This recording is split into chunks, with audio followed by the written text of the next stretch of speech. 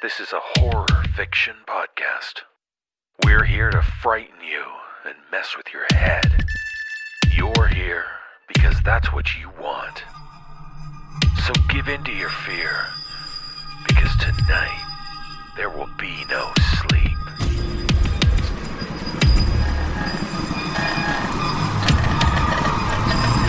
Brace yourself for the No Sleep podcast. For the dark hours when you dare not close your eyes. Tales of horror to frighten and disturb. Join us as the sleepless hours tick past.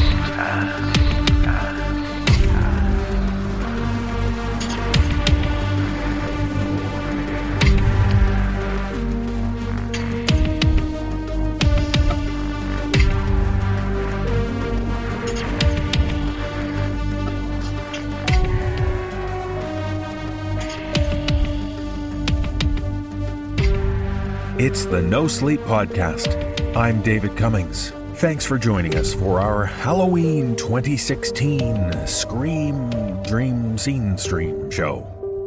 We're glad you've joined us for our tribute to a side of Halloween you don't often hear about, the scary side.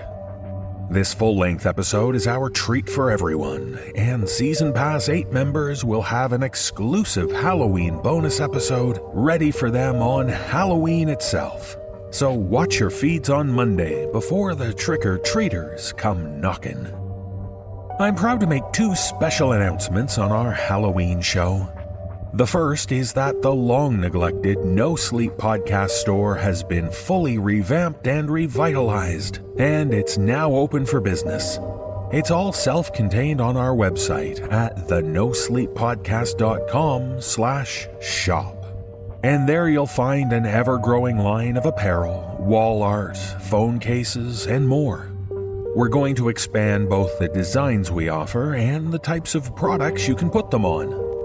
With the gift-giving season soon upon us, we hope you'll consider giving the gift of no sleep to those on either your nice or naughty lists this year.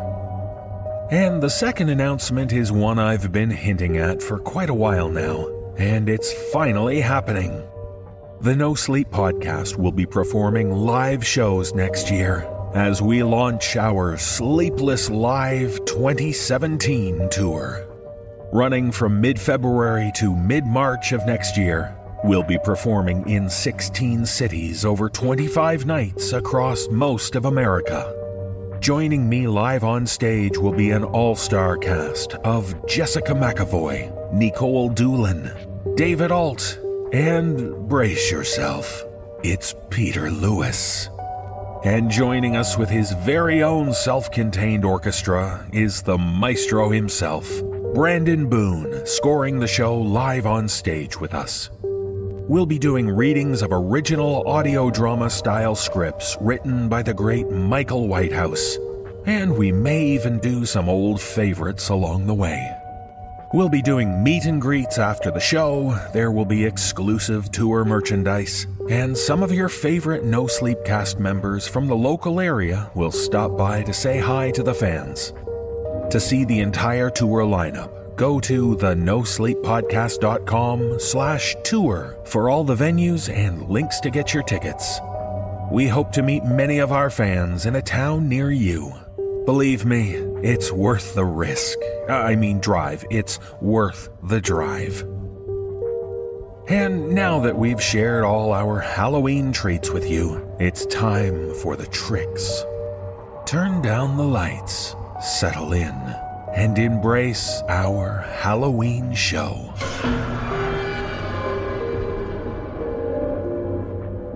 In our first tale, we meet a man who actually isn't a fan of Halloween and would prefer it to just pass by him and his house.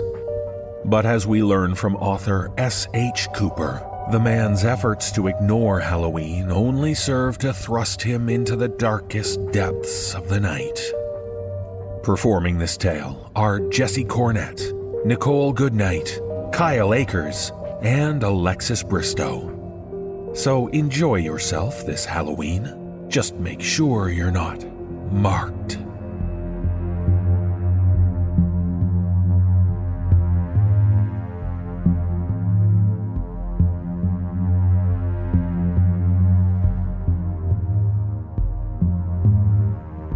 I'd never liked Halloween, not even when I was a kid.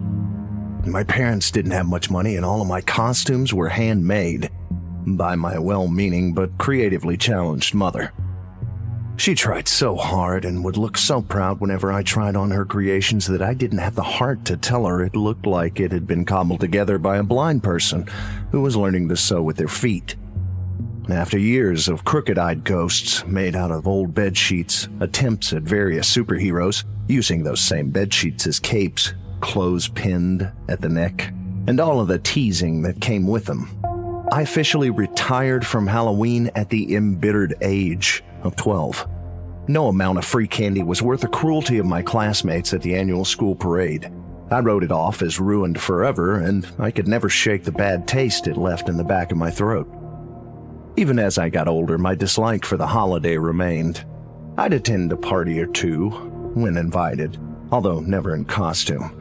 But I refused to put up decorations, made no attempts to spook friends or family, and I never took any part in trick-or-treating.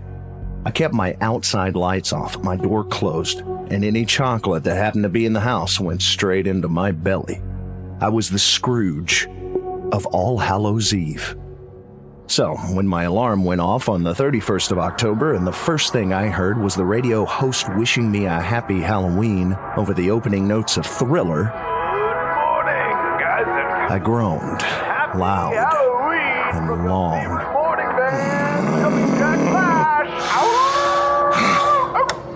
The thought of my workplace being awash with costumed co-workers encouraging me to get into the spirit was almost enough to make me call out.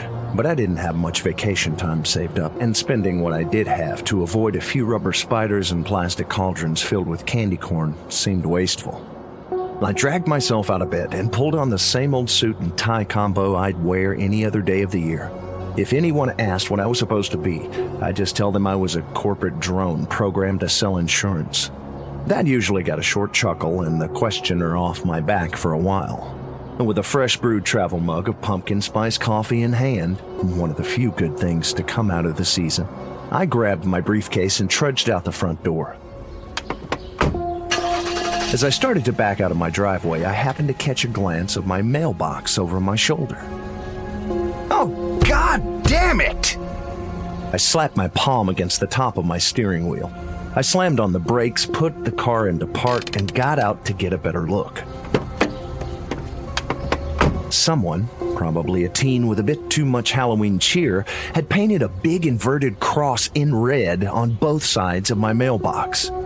I ran a finger across the paint. How freaking edgy. I ran a finger across the paint again. It was dry, and I figured it must have been done in the middle of the night. You shouldn't open the door tonight. I jumped slightly, startled by the unexpected suggestion from across the road. A young girl, maybe 13 and already in costume, was standing on the curb, her thumbs hooked in the straps of her backpack. She was dressed in a private school uniform, the shirt and skirt of which had been splashed with fake blood and ripped in places. Someone had spent a lot of time perfecting her makeup, giving her a convincing set of slash marks across one side of her face. Her torn cheek even seemed to glisten wetly. Childhood me would have been so jealous. Wasn't planning on it. Not for anyone. They can come out tonight. I sighed and climbed back into my car. It was way too early for such shenanigans. I hoped scrubbing that paint off the mailbox wouldn't prove difficult. Would it scratch the mailbox itself if I used a hard-bristled brush? I didn't want it to rust. As I pulled into the road, I noticed the girl was still standing there, watching me. She called after me as I drove off. Don't open the door! They can come out tonight! They'll find you! You've been marked! It occurred to me during the commute that the girl had probably been the one who painted my mailbox. She probably hoped to scare me, maybe even had a friend hiding in the bushes and filming my reaction. I hope you were disappointed, you little shit, I thought grumpily. Another reason to hate Halloween. My day didn't get much better once I got to work, but at least it didn't get any worse.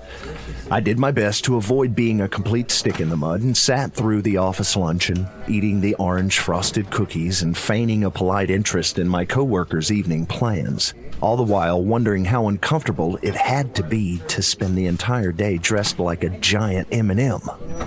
I shot off my corporate drone line a few times, accepted the small bag of candy from management with a smile, and waited impatiently for the clock to hit 5. I was only too happy to bolt out the door at the end of the day and looked forward to shutting myself away from the world until Halloween was over for another year. My neighborhood was already starting to crawl with small children trooping door to door, bags and buckets held eagerly outward, and I knew it wouldn't be long before the older kids joined in as well.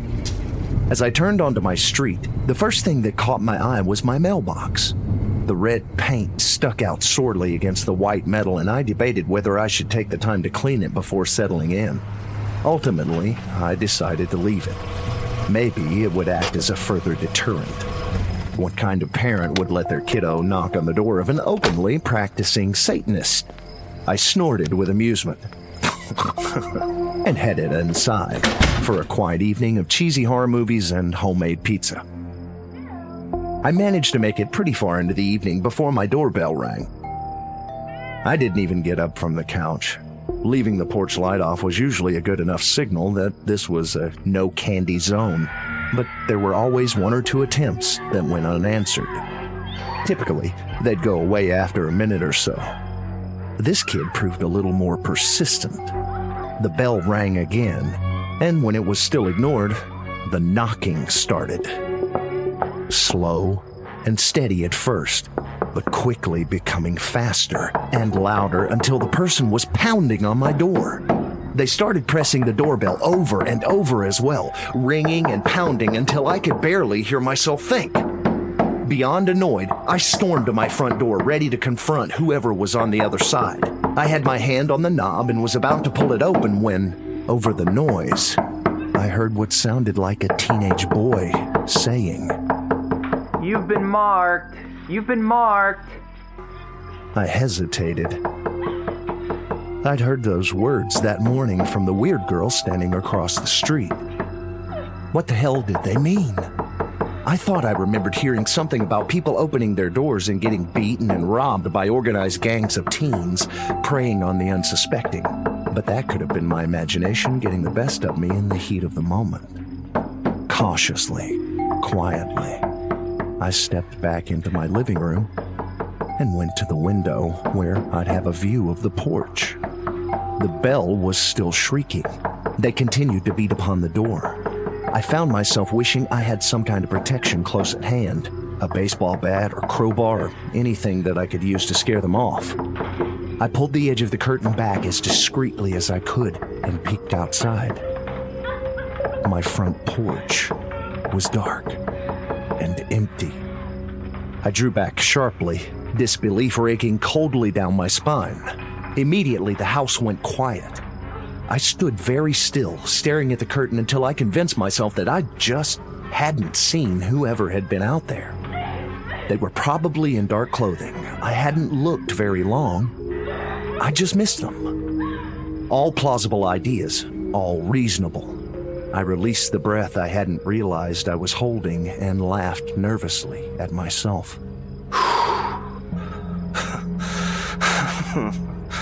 Guess it's time to lay off the horror movies. Behind the curtain, the window started to shake as if someone was slapping their palms against the glass. "We know you're in there. You've been marked." Definitely a teenage boy's voice.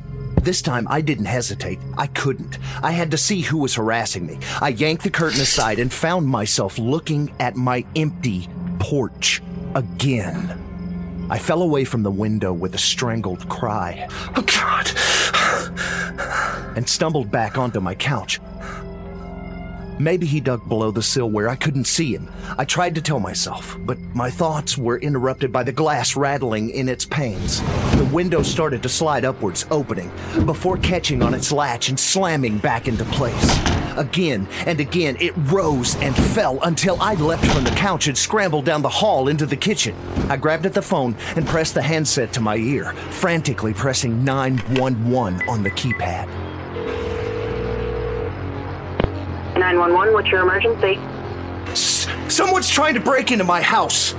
I looked over my shoulder as if I expected someone to be there. Please calm down, sir. You said someone's trying to break in? Yes! Please send the police! I don't think that will be necessary, sir. Excuse me? No, sir. You should let them in. What? I must have heard her wrong. My fear was distorting things. Let them in. You've been marked. I slammed down the phone at the same time the handle on my back door started to jiggle. The high-pitched screech of nails across the glass filled my kitchen. The windows were black, casting only the reflection of the lit kitchen and my terrified face back at me. I couldn't see what was on the other side. I threw my hands over my ears and ran, screaming, to the steps. God, stop it! Make it stop! Make it stop! Shut up! Shit! Upstairs seemed safer somehow, more out of reach to whatever was outside. I made it halfway up before the power flickered and then went out. I lost my footing in the sudden darkness and tripped, landing face down at the top of the steps. I could hear every door downstairs quaking in their frames, the knobs and handles shaking violently.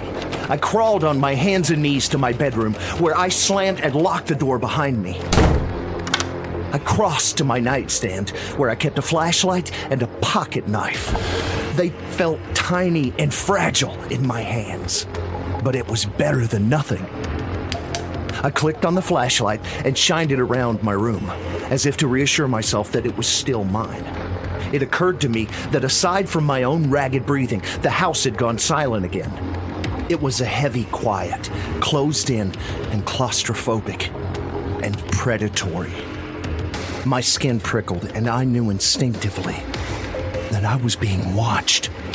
I felt exposed in my own room, and every shadow, every dark corner became home to some creature I couldn't see, watching and waiting to pounce. A soft noise came from the window. I jerked around, the flashlight shaking and unsteady in my hand as I aimed it towards the sound. On the center pane, a thin line had appeared. A scratch, I realized, with something akin to horror-wrapped relief, not a crack. The sound again, nails against glass, and the scratch thickened, but by what, I didn't know. I watched in equal parts terror and fascination as an inverted cross was etched into the outside of my bedroom window. The scratching stopped, and despite everything in me telling me not to, I stepped forward and dared to look outside. I didn't know why, but I was drawn to the window. I had to see. I had to know what was doing this. My lawn was cast with shadows, long and deep and dark, but there was nothing to cast them. They writhed tortuously, flitting and pacing across the yard and disappearing from the side of the house. Their shapes were vaguely human-like, but too tall, stretched, and too thin. Although featureless, I could feel them watching me, and their desire, their hunger, vibrated down into my bones. Watching them made me feel violently ill and violated and wrong. Their very being was a sickness. The floor was uneven beneath my feet. My vision blurred, corrected, and blurred again. My head swam. I could hear voices whispering indistinctly, urging me without words. And I wanted to listen. Oh, God, I wanted to listen. Something clicked. The window lock. My hand was on it. The latch was released. Why did I do that? I didn't have time to really register it. The window was wrenched open with such force that the glass shattered and sprayed across the floor. I staggered back, blinking dumbly, and I felt more myself again, and the panic set in. I dropped my flashlight and knife, and I turned and I flew from my room.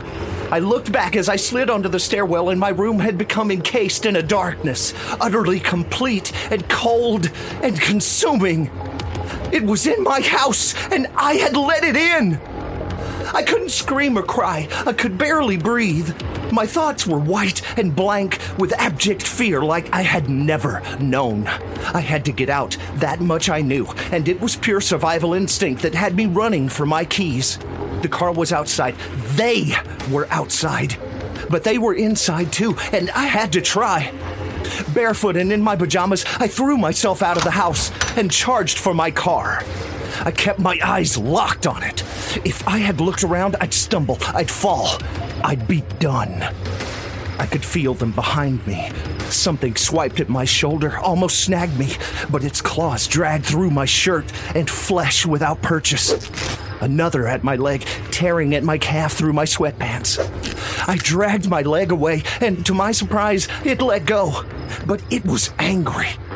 That fury burned just behind me, licking at my heels, and I was sure the next blow would be my last. But it never came. I didn't know why. I could feel them attempting to surround me, but something was keeping them at bay, which only made them angrier, driving them to a frenzy of hunger and bloodlust that pounded in my skull with enough force to almost knock me over. I was almost to my car. While I fumbled with my keys, the car door's lock sprang up seemingly on its own. I didn't think about it. I just opened it and dove in, yanking it shut behind me. The car swayed dangerously, rocking and squeaking and tilting slightly as if things were trying to push it on its side. I shoved the key into the ignition and without even a glance backwards peeled out of my driveway. I ran up onto my neighbor's lawn before spinning the wheel and taking off down the road, away from my house. When I hit the end of my street, I glanced in my rearview mirror in time to see the girl from that morning, still in her torn private school uniform, standing in the middle of the road, waving me off wildly, urging me to go. All the while, she was smiling, and in that bloodied expression, there was triumph. I never went back to the house after that night, and I never experienced anything like it again. I drove to the hospital where I told them I'd been a victim of a violent break-in and had my wounds treated. Long, ugly gashes that would leave lifelong scars. I repeated the story to anyone who asked, including the police, who had no reason to doubt me after seeing the state my home was in. Afterwards, I moved in with my parents while I got back on my feet. I didn't tell anyone about the shadows or the girl with the torn face. I barely believed it happened myself. I did my best to put it behind me and forget about it, which I was able to for most part. Every day is a little better. Every day, that is. Except for Halloween, when it all comes rushing back to me, and I'm left locked in my bathroom, curled up in my tub, away from all external windows and doors, just in case they decide to mark me again.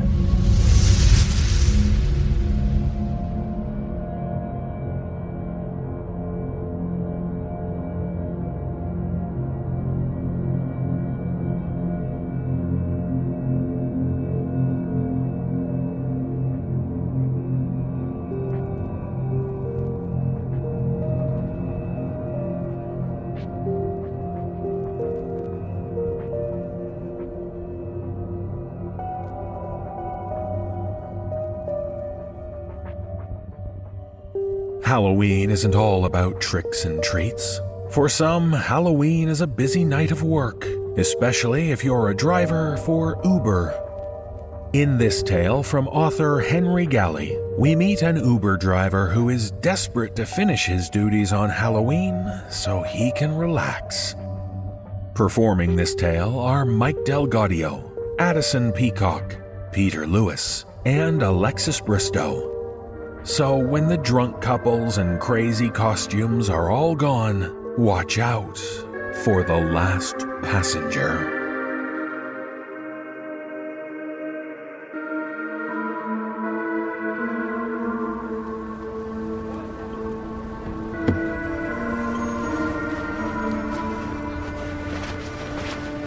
You two okay back there? Yeah, we're okay.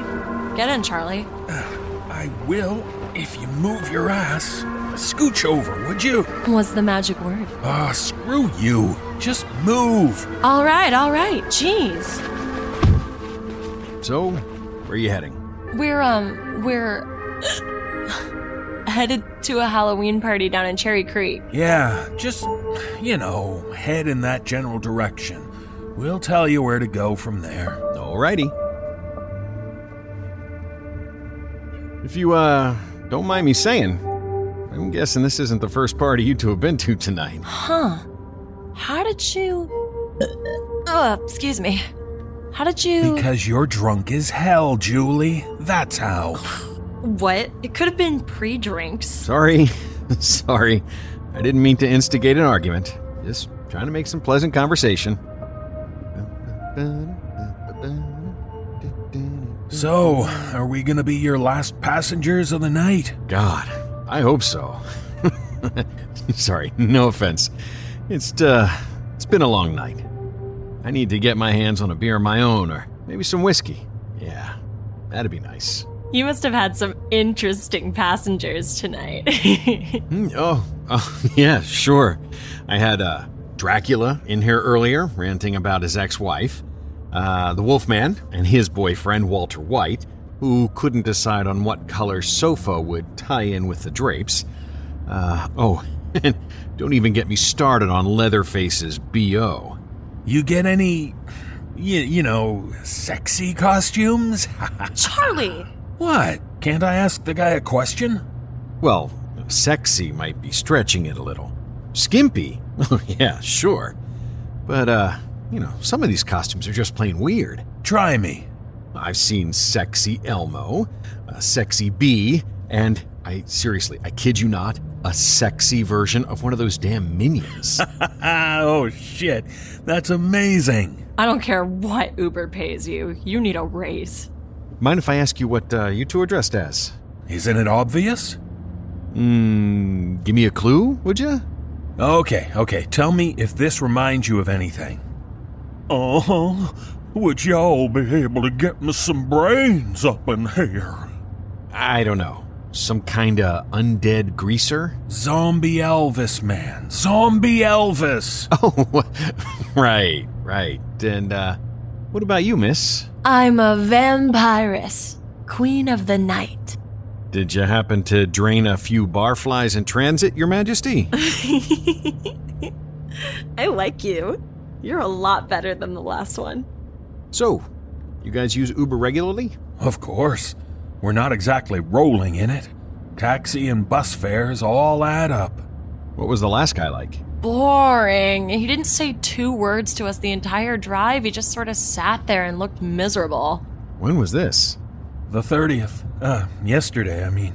There's no way in hell that guy would be able to cope with taking passengers tonight. He'd have gone postal by now. Hey, considering the chicken feed they pay us, I wouldn't blame him. Then why would you do it? I like the company, I guess. I don't get a chance to talk to many people day to day. Gets me out of the house, keeps me busy. Whoa, what's that guy meant to be? Where? Sidewalk on the left. Huh. Pig mask, bloody apron, plastic cleaver. My guess is serial killer. Speaking of which... Oh, for God's sake, not this again. What? No, don't ask. We can't indulge her. She'll never fucking stop. Hey, if he's interested, I'm gonna tell him. Besides, it's probably best, for safety. Oh, Jesus Christ. Go on then. Remember, you brought this shit on yourself, okay? So, what's all this then? There's a serial killer on the loose. You seem, disconcertingly unworried about that. He's already claimed 3 victims. They haven't found the bodies, only parts. Yeesh. They reckon he cuts them up, hides some parts, eats others. How would they know that? Well, one of the severed arms they found, part of it was chewed to the bone with human teeth. How do you know that? Oh, I'm a lab tech at the coroner's office. They don't release details like this to the public. Everyone would go nuts. If you think this is bad, you should try living with her. Every day it's serial killer this and cannibalism that. I wish, babe, that just once we could have a normal conversation. I don't complain when you're talking about your fantasy football team. Besides, I tell you all this stuff for your own good. You wouldn't want your half-eaten arm appearing in a ditch somewhere next, would you? I'll drink to that. You're too morbid, you know that? It's Halloween, Charlie. If I can't be morbid now, when can I? All right, we're in Cherry Creek. Where to next? Just head down that road. Yeah, that one there. Christ, I can hear the music from here. Then we must be close. Right.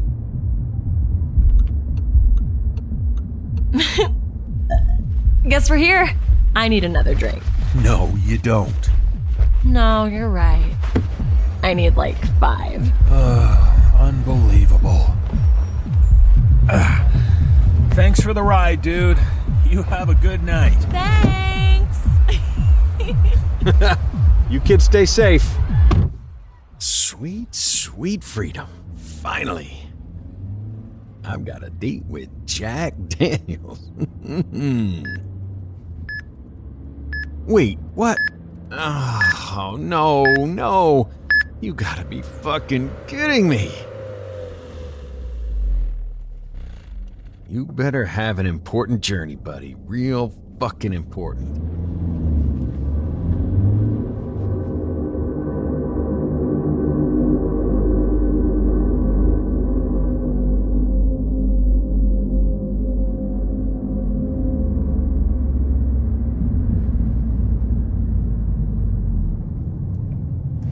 Come on in, friendo, you rat bastard.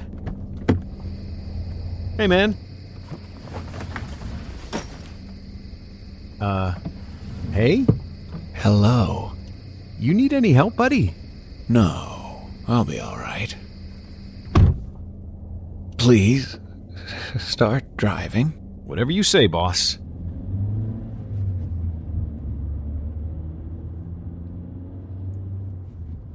You got a name? Okay, it's all right. You don't have to tell me. It's Ralph. My name is Ralph. Right. Ralph.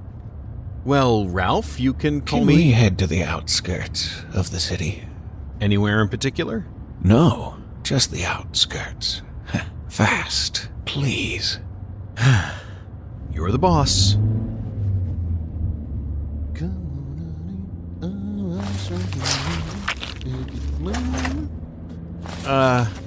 You okay back there, man? Yeah. Yep. I'm just arranging my things. I take it you're heading to a Halloween party? What makes you say that? You're kidding, right? The fake blood was a dead giveaway? Oh, right. Yeah, the, fake blood, of course. What's in the bag? Some kind of accessory? I guess you could say that, yeah. Severed head, bloody torso. Probably a little of both. You're all right, Ralph. Halloween, though, man.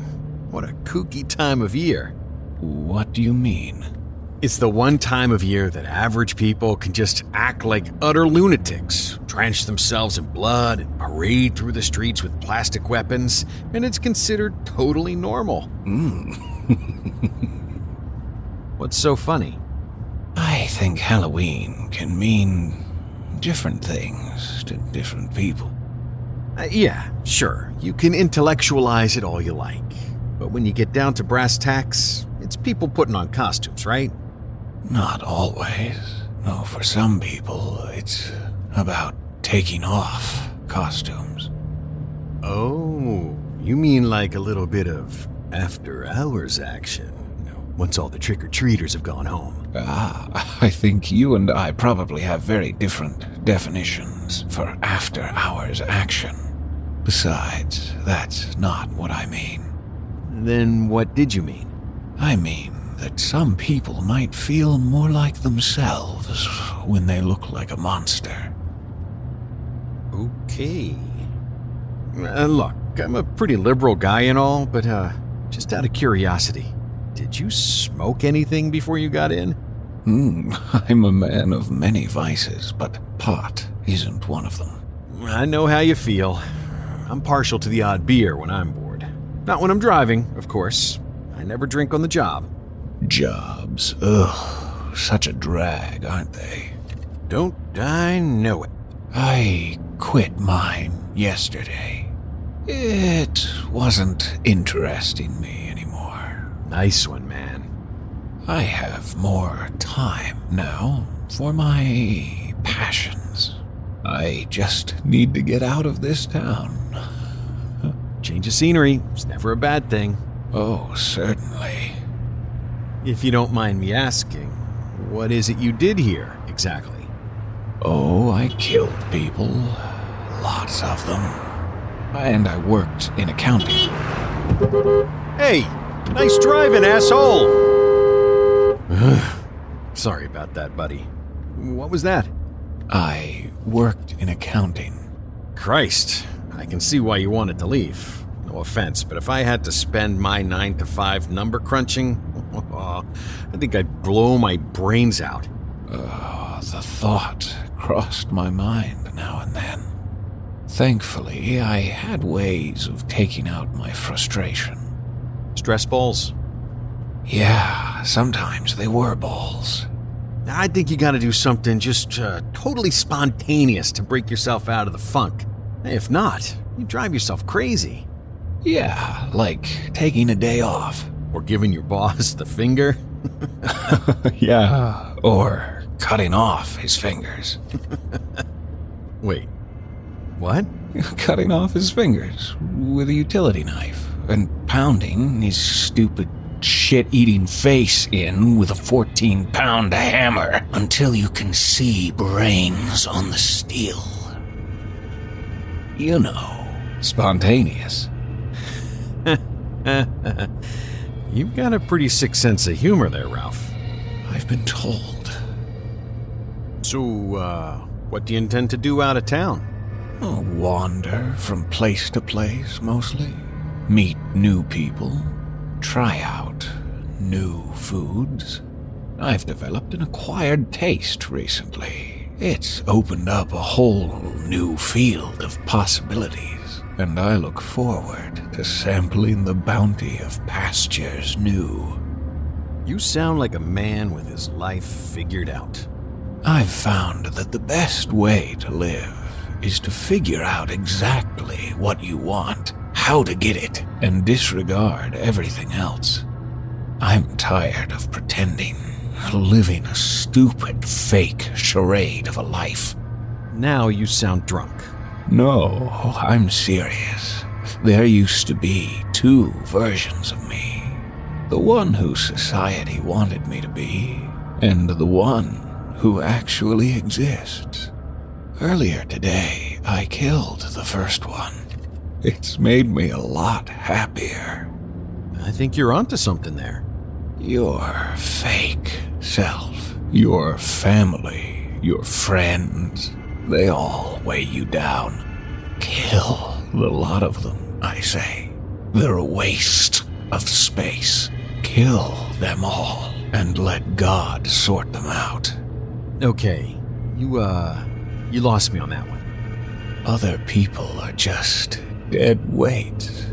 They trap you with all their expectations, and they judge you when you do what you really want.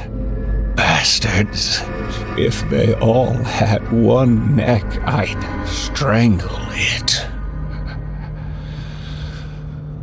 Metaphorically, of course. Shit.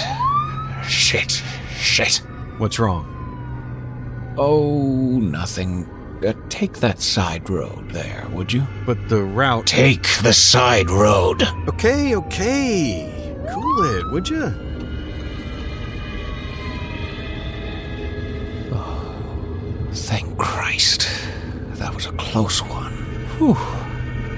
You're a weird fucking guy, Ralph. Real goddamn weird. You have no idea. What's your problem with the police, anyway? They got a warrant out for you? That's none of your concern. Oh, is that so? Because it's looking pretty fucking concerning from where I'm sitting. Don't pry so much. You'll regret it. You seem like a good person. I wouldn't want you to be involved. I'm already involved. If you were involved, you wouldn't be driving this car. Whatever. Right. Here we are. Excellent. Thanks for the ride. Hopefully, this won't be the last time we see each other. Sorry if I left any stains in the back. Don't worry about it. Man, what a weird dude. And he left his goddamn tag. Jesus, it fucking stinks.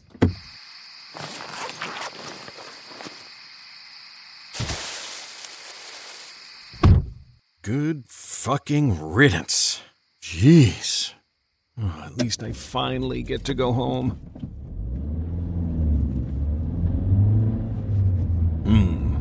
Maybe a bit of music. Yeah, that's more like it.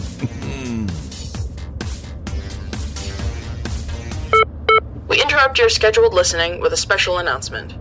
Police are on the hunt for the serial killer referred to by the media as the Red Light Ripper, who, according to police spokespeople, fled his home earlier today and is now on the loose in the Denver area. Our advice to members of the public are to stay indoors, remain in groups whenever possible, and report any suspicious activity to the police. More details will be released as we receive them. Thank you. Whew. Huh. Boy, I hope I don't run into that guy.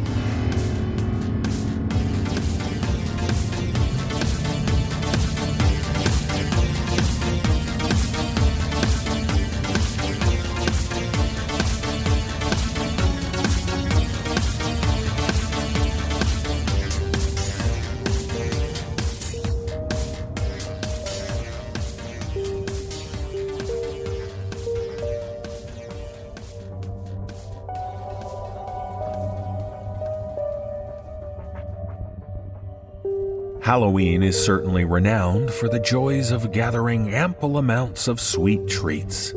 But in some towns, the holiday holds dark memories. As we hear from author Rona Vassilar, the tragic events of years past have left a pall over one town's celebration. And though children enjoy their candy-gathering excursions, there is that one house that everyone is sure to avoid. Performing this tale are Atticus Jackson, Erica Sanderson, Corinne Sanders, and Kyle Akers. So stick to your chocolates and candy corn. It's best to steer clear of the house once known for the best candy in Beverly Valley.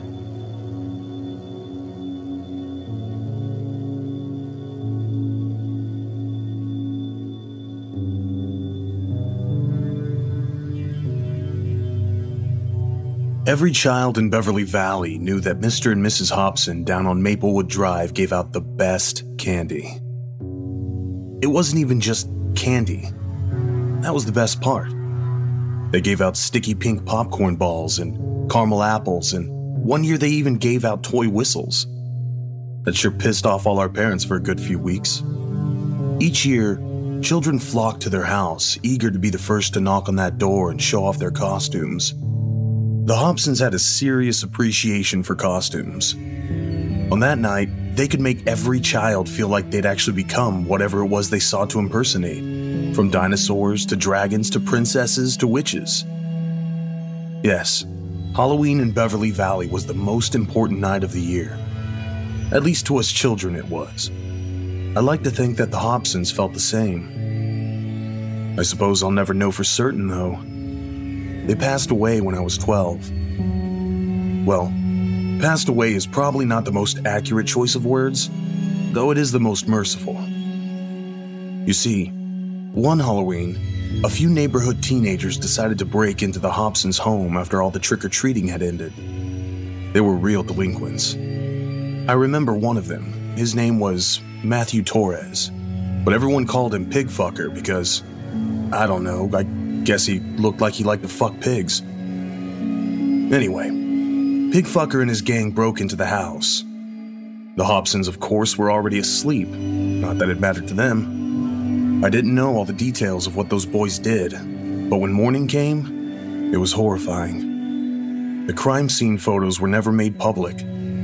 All most people know is that the torture had gone on for hours, and they had done unspeakable things to the both of them. It wasn't long before they were caught, of course, and sentenced to life in prison. But that hardly seemed like justice for what they'd done to perhaps the two nicest people in all of Beverly Valley. No justice could mend what had been broken in our little town that night. For a few years after that, Halloween just didn't happen in our neighborhood. It was too dangerous, everyone said. But that was a lie, a cover-up. The truth was, we all felt that Halloween had died that night with the Hobsons.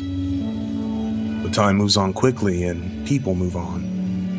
Eventually, kids started trick-or-treating again. Only a few at first, but as the years passed by, the holiday festivities came back in full force. And we all tried to pretend that the Hobsons had never existed.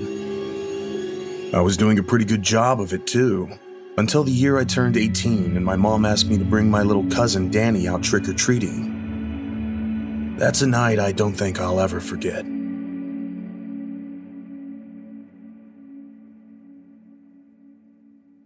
Make sure you bring her home by 10. My Aunt Priscilla was finishing adjusting Danny's hat, having used about 100 bobby pins to keep it in place. She made a perfect little witch, with her broomstick and stuffed black cat. She was wearing an orange skirt with black spiderwebs stitched over it and a lacy top with long draping black sleeves. She had been practicing her witch's cackle all week. It was incredibly adorable. So much so that I didn't even mind that I'd be sacrificing a night to take her out trick-or-treating. Besides, even at 8 years old, Danny was incredibly well behaved and a joy to be around. She and I always had a good time together. "Are you ready to go, your terribleness?" I held out my hand. She accepted it and answered with that cackle she was so proud of. I grinned. "I'll take that as a yes. Come on, we'd better get a move on or the best candy will be gone." I felt a small twinge at that, remembering what the word best used to mean to me on Halloween. But I pushed it away as we walked out the door together. "See you later, Aunt Priscilla." Be good, you two. And with that, we were off. I could bore you with the details of what a great night we had together. All the houses we visited, the praise that Danny got for being the best little witch anyone had ever seen. I could dwell on that moment that Danny told me it had been her best Halloween ever, knowing that I was the one who had made that happen. But you aren't here for a happy story, are you? Of course not. Given the choice, humans would rather watch a train wreck than a sunrise. Well, here comes the train. It was getting to be around 9:30 when I decided it was time to start heading back home. We were in familiar territory, and it wouldn't take long to get back, but I figured we'd have a few more stops along the way, so it was better safe than sorry. This was back before I had a cell phone, and I didn't want Aunt Priscilla to worry. Just as we were leaving the Johnson house, a group of guys pulled up in a beat-up old Chevy. I recognized them as some friends from school. "Hey, Seamus, have you seen Willem around tonight? We can't find the idiot anywhere. Seems like he wandered off drunk again." That was when I made a mistake. I shifted my attention, just for a minute, to answer my friends and give my 2 cents on where Willem might have dragged his drunk ass this time. After all, Danny was always so good. I figured she would stay by me and wait until I was done talking to my buddies. I was wrong. Once the guys had driven off, I glanced down to my right and realized that Danny wasn't there like she was supposed to be. I looked around the yard, my alarm growing at a steady rate as I realized I had lost track of her. Oh God. My heart began to constrict in my chest and my throat closed up. Fuck. Okay, calm down. We're in our own neighborhood. We're close to home. She can't be far. And that's when I saw something. Just a glimmer of orange down the street. The same shade as Danny's skirt. I thought it would bring me relief, but it didn't. Would you like to know why?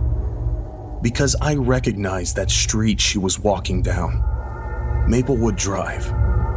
And I recognized that house she was walking towards. The Hobson place. Danny, no! Get away from there! It was like she didn't even hear me. I started sprinting for her just as she reached the front porch steps. I told myself I was scared because the house attracted weirdos, and who knows what they would do if they got their hands on a little girl. I told myself I was running because the wood was rotted and she could fall and hurt herself if I didn't stop her.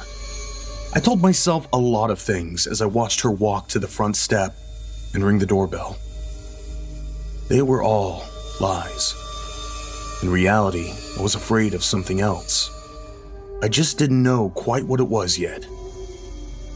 As Danny stood there in front of the door, waiting for someone who would never come, my heartbeat slowed down infinitesimally. Everything would be okay. I'd get up those stairs and grab her and take her home, and everything would be just fine, as always. Except, that's not what happened. You see, just as I reached the edge of the yard, the door opened. I stumbled to a halt, half paralyzed with both fear and confusion. Nobody lived in that place anymore. Nobody would dare. And as I stood there, about as useful as a goddamn stump, a hand reached out. It was withered. Its leathery skin blackened with age and something else. Burn marks, maybe? It was dark, and I couldn't see clearly enough to say for certain. As I wasted my time staring at it, the dark hand crooked a finger. It was beckoning Danny inside. Jesus Christ, Danny, no! She didn't even flinch. She stepped over the threshold, and the door creaked closed behind her. I followed behind just a little too late. Always a little too late. Even in my nightmares. Or are they memories? It makes no difference to me. As gently as the door had opened before, it slammed against the wall in an equal show of violence as I barged my way into the house. Danny, where are you? I tried not to notice the house and how much it had changed since the last time I'd seen it. The interior of the house, what I could see from the door each year anyway, was once warm, bright, and meticulously clean. It was a far cry from the destitute, rotting wood and sagging floorboards that surrounded me as I searched for my cousin.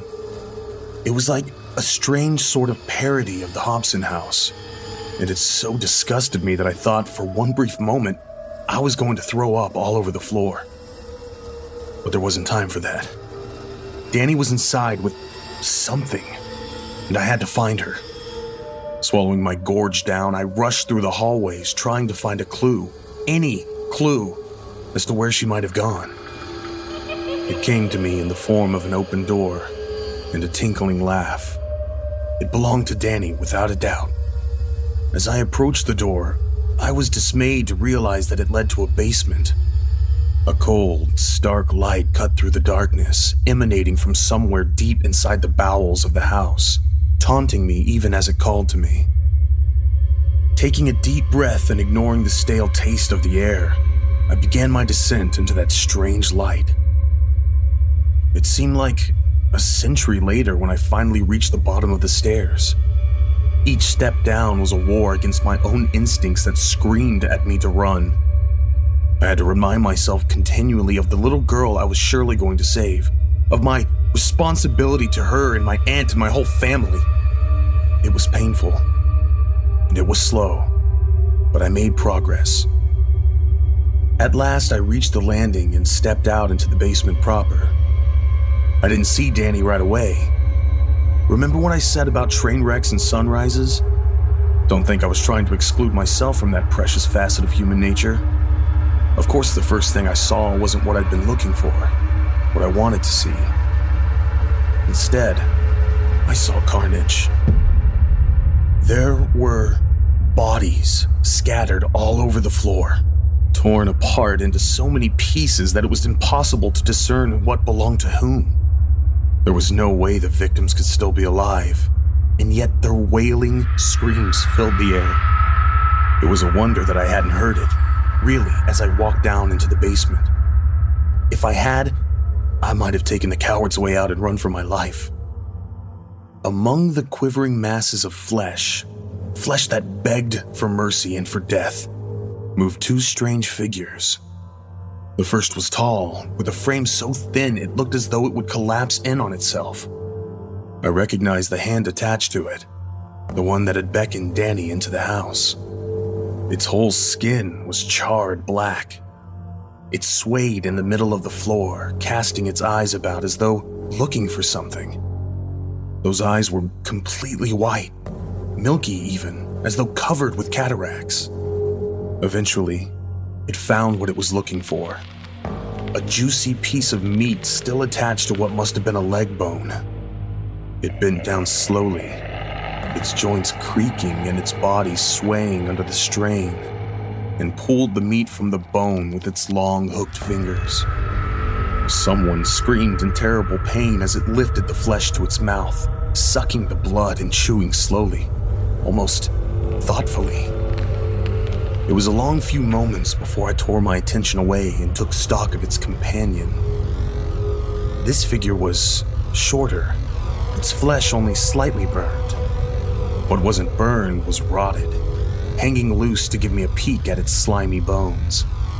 Barbed wire was wrapped around its body, which, horrifying as it was, seemed to be holding its flesh together.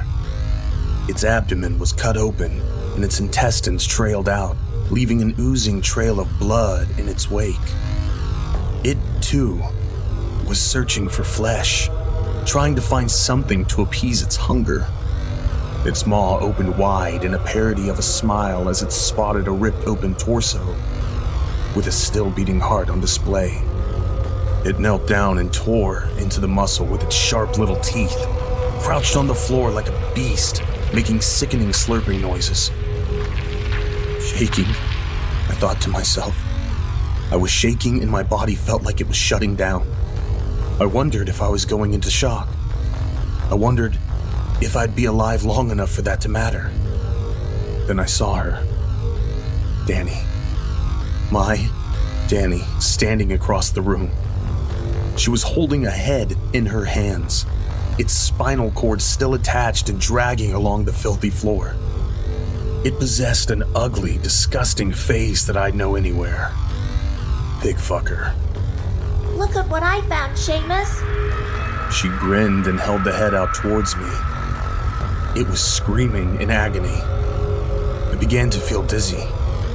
Trick or treat. The two carnivorous figures noticed me then. The tall, charred one gave me a thin smile, its teeth bared. We got them in the end, didn't we? It rasped. Its voice decayed from disuse. The rotting figure laughed just then, a low, ugly animal sound, and I couldn't bear to stay a moment longer. I abandoned Danny and ran up the stairs, her witch's cackle following me like a curse. I tore through the house and ran out the front door, hoping against hope that I would make it out in one piece, trying to tell myself that it would all prove to be a strange sort of dream if I could only get away from that goddamn place. As I reached the edge of the yard, just before I was able to cross over to the sidewalk, I thought I heard a voice, a low whisper in the wind that couldn't possibly be there. Happy Halloween, kid. I never made it to the road. I passed out right there, at the edge of the yard.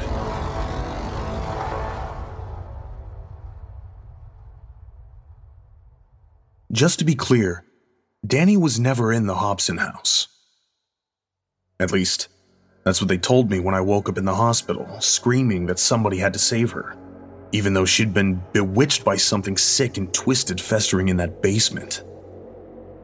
No, Danny was safely at the Johnson house the whole time I was conducting my frantic search. She had turned her back to me for a few moments while I spoke with my friends, exchanging some candy with a few fellow trick-or-treaters. By the time she finished her trade, I was gone. Mrs. Johnson had called my aunt immediately, who was furious at first, but eventually concerned when nobody could find me. I was only in that house for 20 minutes at most. At least, that's what I thought. It turns out I was missing for more than 4 hours. They found me shivering on the ground in front of the Hobson place, unresponsive and crying. They told me that by the time I was brought to the hospital, I was completely unconscious and just wouldn't wake up. They said that I had remained unconscious for a week. They wanted to know what happened. And when I told them, they started to talk about other things. Things like PTSD and hallucinations and psychosis and trauma. They didn't even pretend to believe me, but I knew what I saw. Nobody could convince me otherwise. Even when the police came and told me they'd been through the house and found nothing, I knew the truth. I was rewarded with a brief stint in a mental ward for my stubbornness. Eventually, I learned to lie and to play the game. I pretended to be normal and healthy, and it fooled everyone. Even me. They let me out after a few months, and I went back to life as usual. I moved away to college, and I let them believe I'd left the Hobson house in the past. They were fools, falling for that ruse. As soon as I was away from Beverly Valley, I did a little research. I needed answers, and I wasn't getting them from anyone in my hometown, especially not from those people who knew about my incident. Google, however, proved to be very informative. Do you know what I learned? I learned the sordid details about what happened to the Hobsons. About how Mr. Hobson was skinned alive, blinded, and burned to death. About how Mrs. Hobson was eviscerated, bound with barbed wire, and split open at the mouth with a pair of old scissors. They believe she died last, lying next to her husband as his body burned to near ash. But that's not all. I did a little research on Pigfucker too, and his friends, at least those whose names I remembered or could find.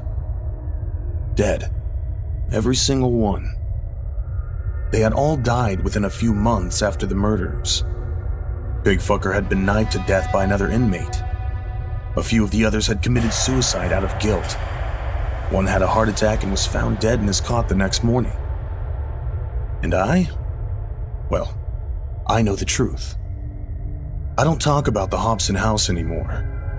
This is the only account that will ever exist of my experiences. Just like everyone else in Beverly Valley, I pretend that it doesn't exist.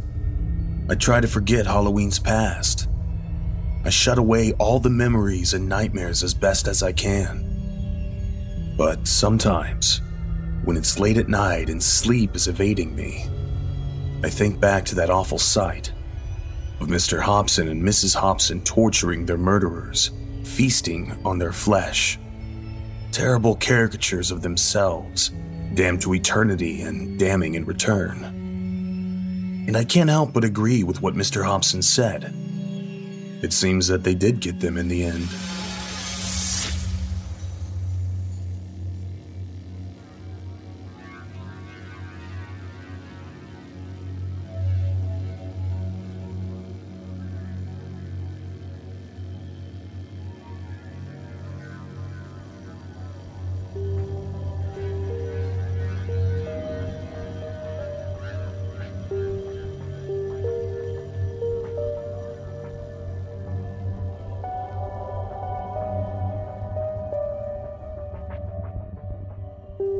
When a father and teenage daughter make the bittersweet move to a new town, there's one thing they're looking forward to the most: celebrating Halloween in their new home.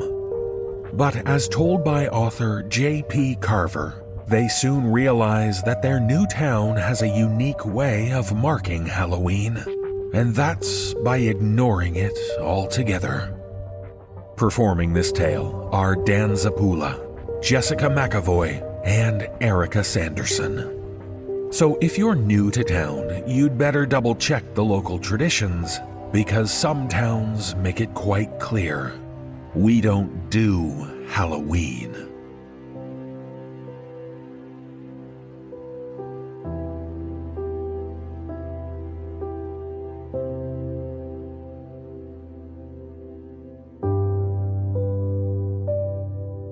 We don't celebrate Halloween. We don't open the door, and we don't have candy. My entire town is like this, and you learn very quickly to do the same when you come here. I moved here at the tail end of summer, just as all the back-to-school commercials started. I lived in a city all my life, so when a job opened up in a branch of my company near a town that I had my eye on, I jumped at the chance to get out of the noise and the grime. My daughter wasn't nearly as thrilled at the idea of picking up and moving across the state, and perhaps I should have listened to her complaints a bit more, but I had a reason beyond what I told her. I found a nice 2-story home on a street that was perhaps 6 blocks from Main Street, where all the stores were. I could see the church, which sat atop a hill and overlooked the little town from my porch. And the more I looked around, the more it felt like a place trapped in a time warp, and even the internet was just about Stone Age. It took a week to move and a while longer for my daughter and I to settle in. And my new office was far smaller than my old place, but I was able to fit in well there too. It seemed like everything would work out perfectly. Then we came to the beginning of October, and things took a stranger turn.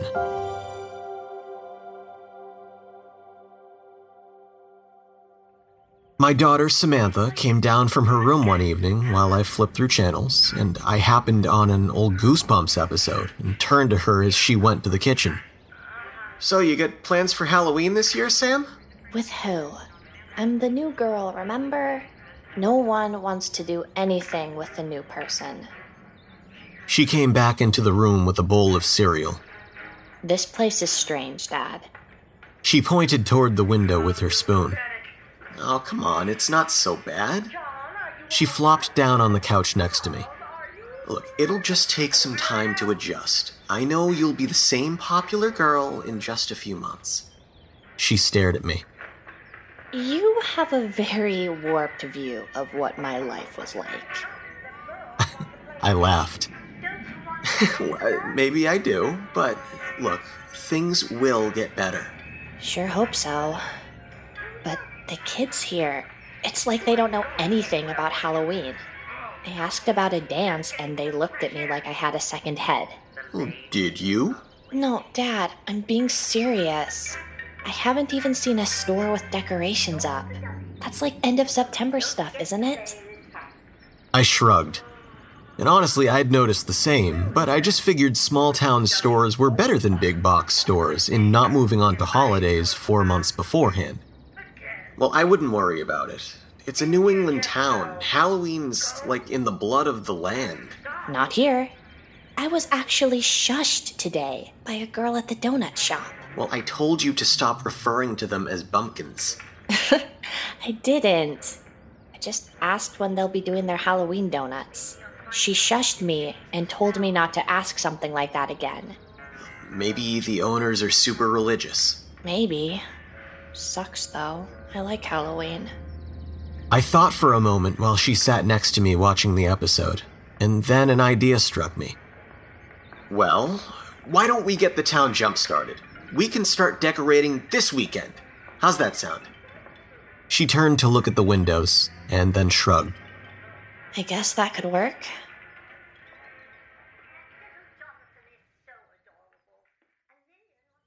When the weekend came, we spent most of the morning hauling cardboard boxes up from the basement, and I was just getting the last one out when I rounded the side of the house and saw a local police car parked at the curb. I heard Sam's voice and hurried out. What do you mean I have to take it down? What's wrong with it? It's obscene.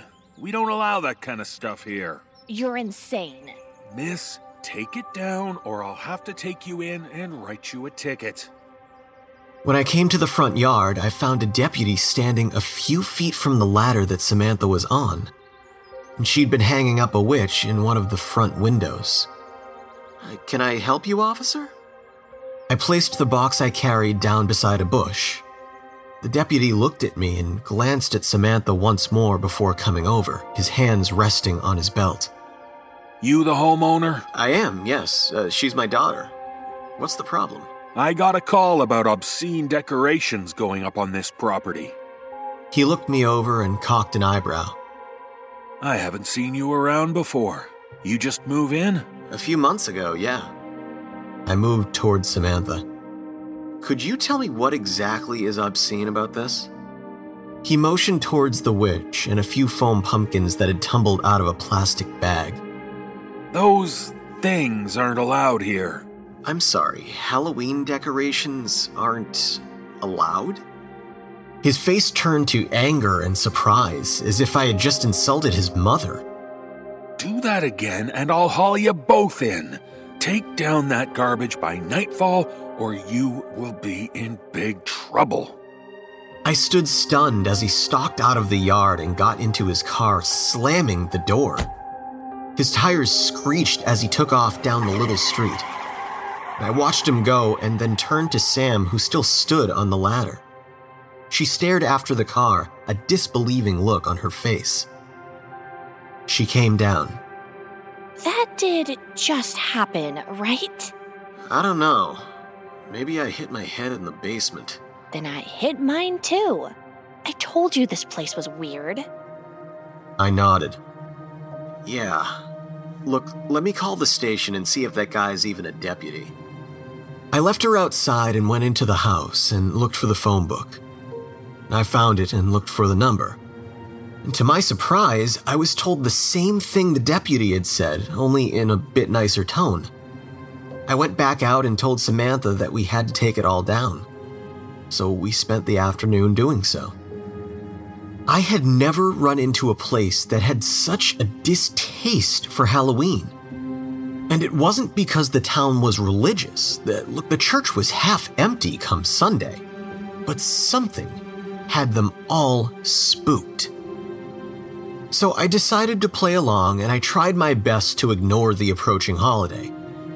And then the night came where anywhere else, the streets would be flooded with trick-or-treaters. Instead, the place was a ghost town. I was putting plates on the table as Samantha was perched on the chair by the window, staring out at the street. No one has their lights on, she said and turned to look at me. Mom would be so annoyed by this. I laughed. Yeah, she would probably drag us both out there and we'd spend most of the night knocking on doors just so she could annoy these people. She'd bring Halloween into this town, kicking and screaming. She hopped off the chair. Her face suddenly took on a serious look, and I felt my stomach drop. I had been avoiding the question she was about to ask, but she wasn't going to let me anymore. Her mother had the same look. Why do you move us here, Dad? I turned from the stove where I had dinner cooking. Because a position opened up. So it wasn't to be closer to Mom's grave? Sam asked and crossed her arms. I shrugged and didn't look up. My wife grew up in the town until she was 18 and went off to college. When a heart attack took her life, her parents insisted that she be buried in this town. And I didn't have the heart to tell them no, but it was hours away from where Sam and I lived. I told you I wanted to get out of the city. I felt my voice shake. Sam came over and hugged me. I turned to her and hugged her back, holding her as tightly as I could. I miss her too, you know? Sam looked up to me. I know. I just wanted to be closer to her. Sam pulled away and nodded. She wiped tears from her eyes with her sleeve.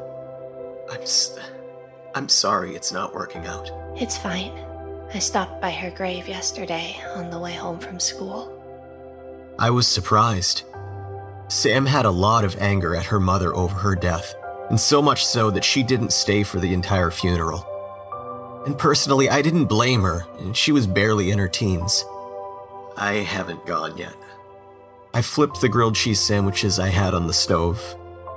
The bottoms were black. Are her parents still leaving flowers? Sam shook her head. There was nothing on any of the graves.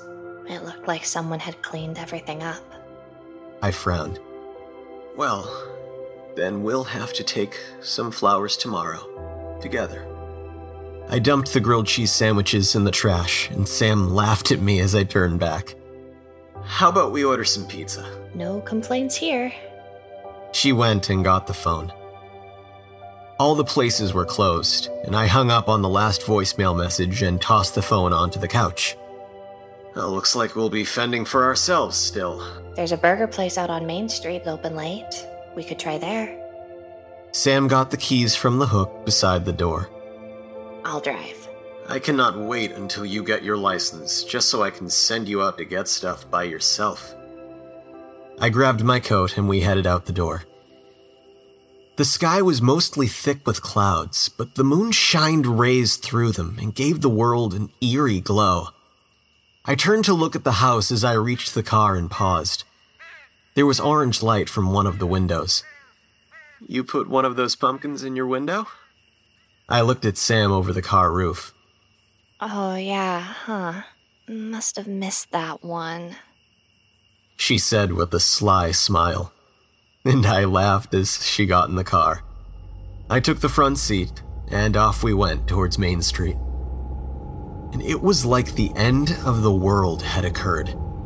There were no cars on the street, and every single shop was dark. Every house was dark. Even the street and stoplights were off, which frankly had to be illegal, but other than the moon, there was no light. We made it to the burger place and pulled into the parking lot. Maybe there's a power outage? Sam stared through the windshield, and she glanced at the clock and then at me. Or all our clocks are wrong? I checked my phone, and it was only a little after 8. And I looked around the area getting the first chills of something being very, very wrong. Let's head home, Sam. We could try something out of town. Sam, I said we're going home. I swallowed dryly. And frankly, something had always felt off here. But right then, every nerve was tingling and my hair stood on the back of my neck. There was something that I was missing, and I wanted to be somewhere other than a car when I realized what exactly that was. I looked back to Sam, who was staring straight at me, her expression a mix of confusion and fear. What's wrong? Home, Sam. Now. She shifted the car into reverse and backed out onto the main street. And it took almost 10 minutes to get home. We pulled into the driveway, and I noticed that the front door was open. Sam saw it too. You locked it, didn't you? I thought for a moment and was 99% sure that I did. I undid my seatbelt and opened the car door. Stay here. Keep the doors locked. If I'm not back in 5 minutes, go to the police station. Dad? I squeezed her hand. Do as I say. She nodded, and I got out of the car and started up the walk. I entered the front door and reached for the light beside the door, but I couldn't find it. I took out my cell phone and used the flashlight app and gasped. The entire living room was in shambles. The lights were knocked over and the couch was turned over with the TV laying on top of it. I cursed and started into the room. In the small beam of light, I couldn't see anything missing, just damaged. Stopping in the middle of the room, I sighed and then froze in place. A sound of sobbing came from upstairs. A large part of me wanted to run back to the car and go to the police, but I couldn't do that if somebody was hurt. So instead, I tried 911 and moved to the closet where Sam had her softball bat. Just a busy signal. God damn it. I took up the bat and started up the stairs. The sobbing was coming from the front of the house where Sam's room was. I slowly made my way down the hall and paused outside of her room. The door was open just a crack. I used the bat to push it farther. There was a silhouette of a woman on Sam's bed. She was bent over, clutching something to her chest. I took a small step into the room and tried my best to stay quiet until I knew what I was dealing with. She didn't notice. I took another and then froze when a loud bang came from downstairs. Dad! I stumbled back against the wall as the silhouette's head darted up to look at me. I couldn't make out much of her face other than the skin that looked almost like paper on her gaunt features. She bared her teeth and snarled as she let go of one of Sam's stuffed animals. Dad! They're trying to get in! Dad! I struggled to get out the door, the bat smacking across the door jamb. The woman scrambled across the bed, a raspy cough escaping her. I tried to close the door, but she was at it before I could manage, so I moved to the side as she rushed out of the room. She slammed into the wall, buckling the drywall and causing pictures to tumble to the floor. I rolled backwards and slid down the stairs as Sam stood against the front door. Windows shattered and the laughing became louder from those outside. I hopped the last few steps and turned to see the woman on the landing.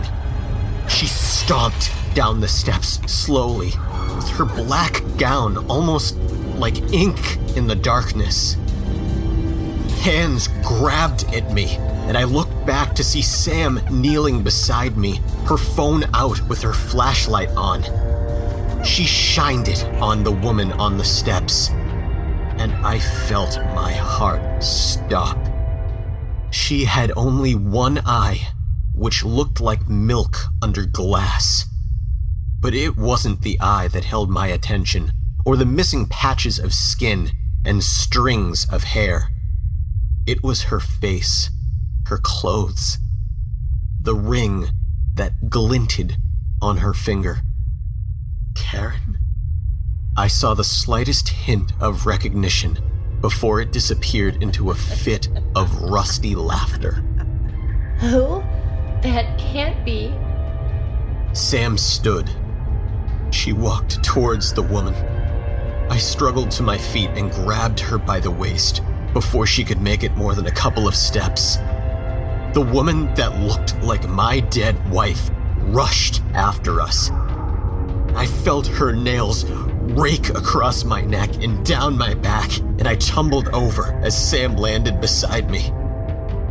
My dead wife was on me before I could move, the air coming from her mouth and nose, the stench of death. I caught her wrists and felt the skin break under my grip and cover my hands in dust. Run! Run, Sam! Get the basement! Lock the door! Teeth snapped inches away from my face. But... Go! She took off toward the kitchen, and more windows broke. Footsteps sounded from everywhere in the room, but I couldn't think about it too much. I was too focused on the dead woman in front of me who was trying to claw my eyes out. Karen, stop! She growled at me and renewed her struggle to hurt me. How are you here? You're dead. You've been dead for years. Why are you trying to hurt us? Rusty laughter came again, but she relaxed a little. That recognition I saw before returned, and she canted her head at me. She snarled and looked around at the room. She stood and staggered toward the kitchen, shoving aside the others who had entered through the windows. The basement door opened and Sam screamed. I rushed into the kitchen and shoved Karen back into the counter. I got into the basement and slammed the door behind me and held onto the knob. Karen screamed from the other side, and her hands thumped on the door. The light was on, and I turned to see Sam at the foot of the stairs. She held my gun on me, and then slowly lowered it. What the hell is going on, Dad? That was Mom. Go get me a hammer and nails, quickly. She ran off, and I sat down on the stairs, holding the door and hoping it would hold against Karen's onslaught. She had started to sob by the time Sam brought me the hammer and nails. And it was painful to listen to, but the hammering at least drowned it out for a time. Sam and I sat in the basement and listened as what sounded like hundreds of dead walked around above us. Sam somehow fell asleep in my arms, but I couldn't even close my eyes, not with my dead wife sobbing above me.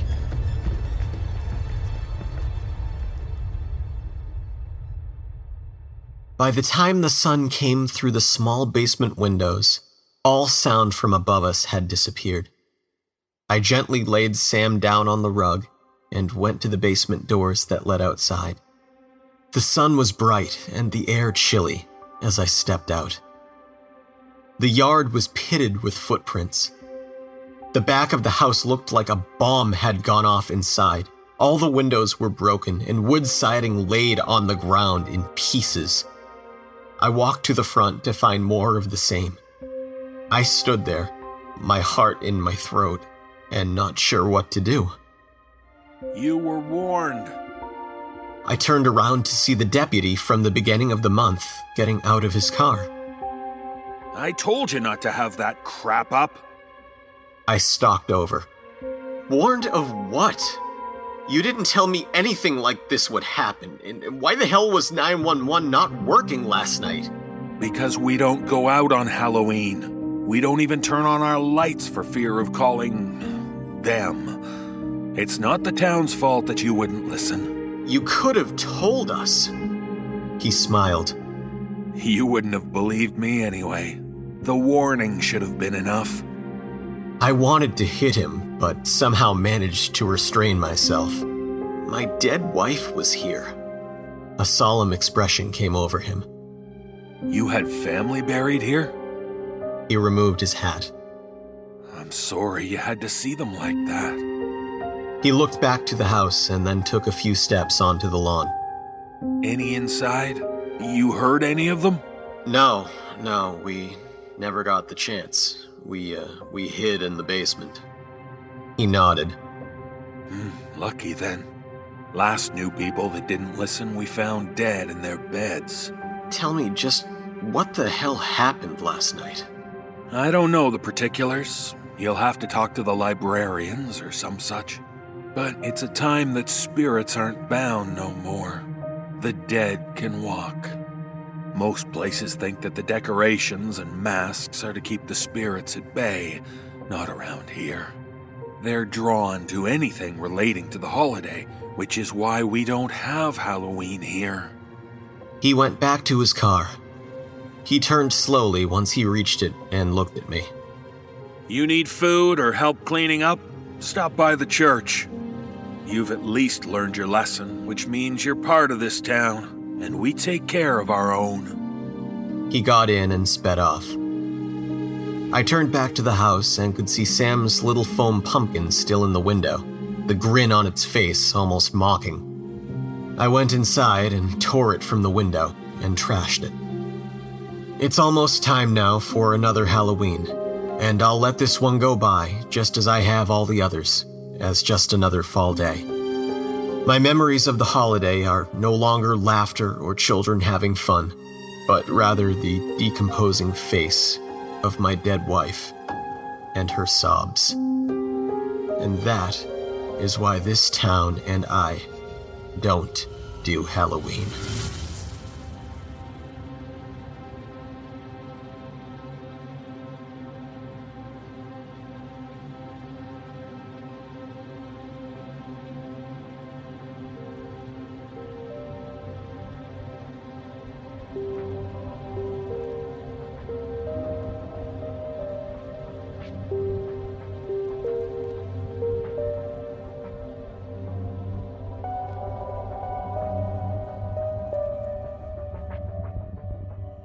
In our final tale, we conclude our Halloween night in a very fitting setting, the graveyard of an old church. As told by author Dustin Chisholm, a group of friends fancy themselves ghost hunters, and they're sure Halloween night in the graveyard will secure the proof they need. Performing this tale are David Alt, Jessica McAvoy, Atticus Jackson, Matthew Bradford, and Dan Zapula. So bear in mind, Halloween isn't just our night, it's a night for the dancing dead.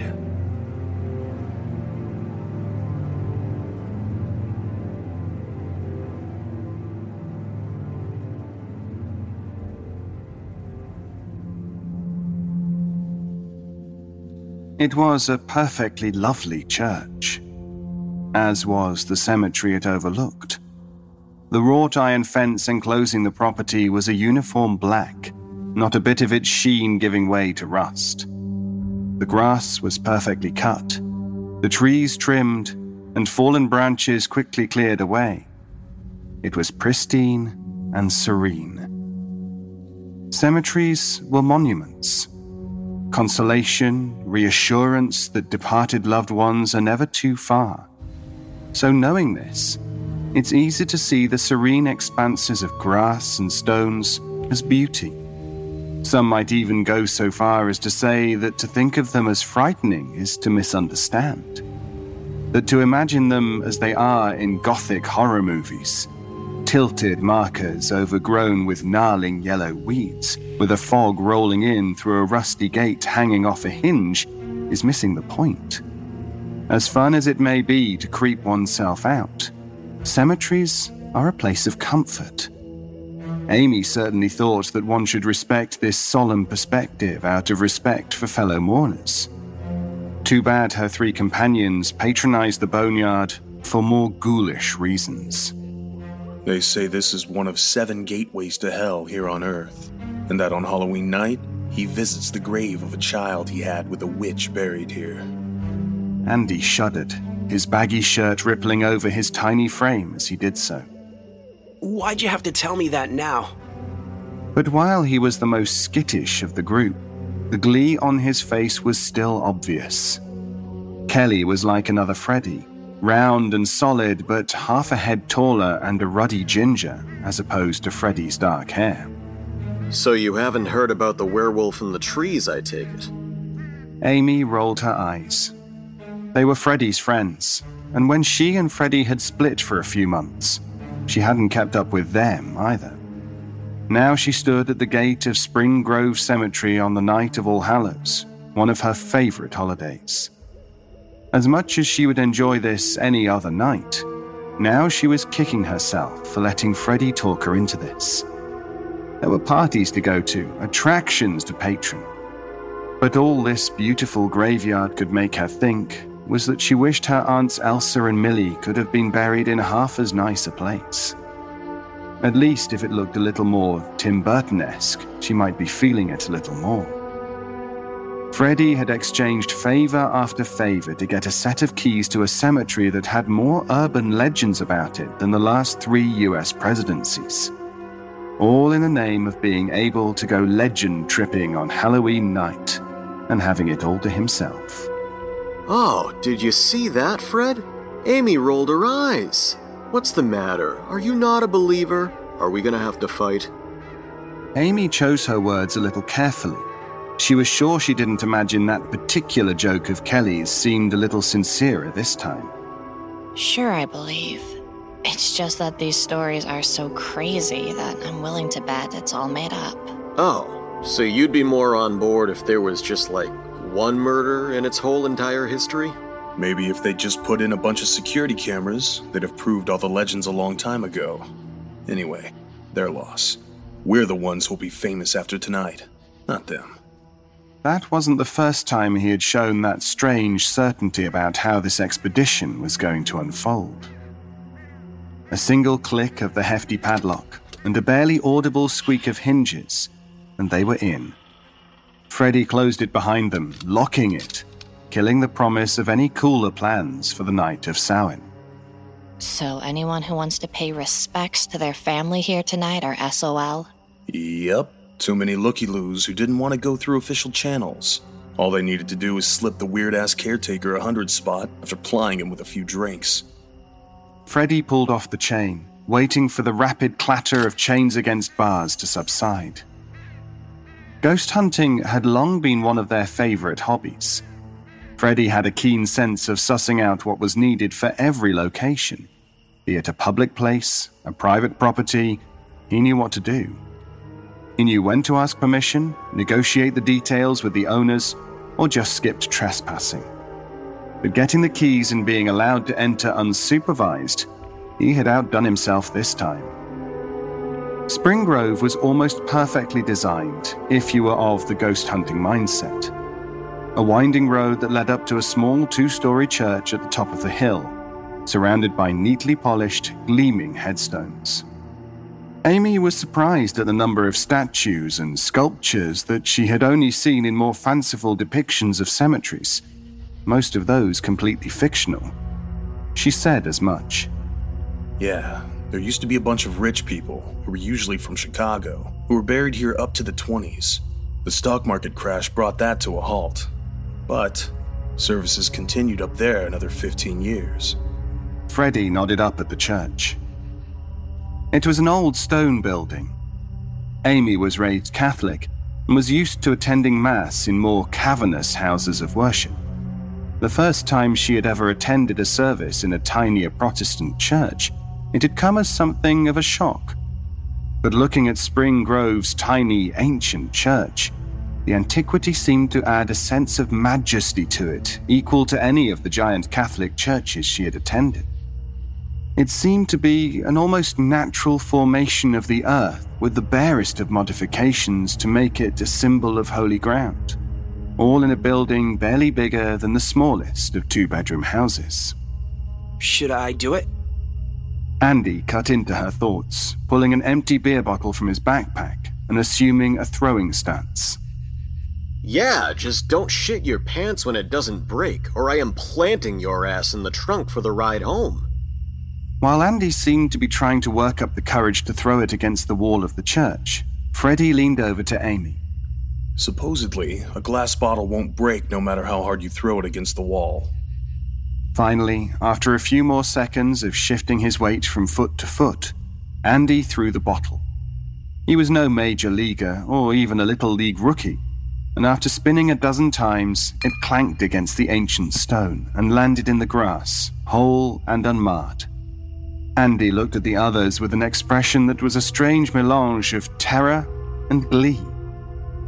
Movies used unfired or sugar glass when they break stuff. It is really fucking hard to break a bottle compared to in the movies. Well, I can try again later. No, you can't. Despite his jovial tone, there was a hint of warning in it. If Andy caught it, he maintained a casual air. The keys jangled, sounding melodic as they sang a plea for entry. The largest key, one that looked fit to lock a dungeon beneath an ancient keep, was slowly inserted into a lock that seemed just as antiquated. Whereas everything else about the cemetery seemed shiny and new, everything about the old church seemed to shout to the heavens its contrast.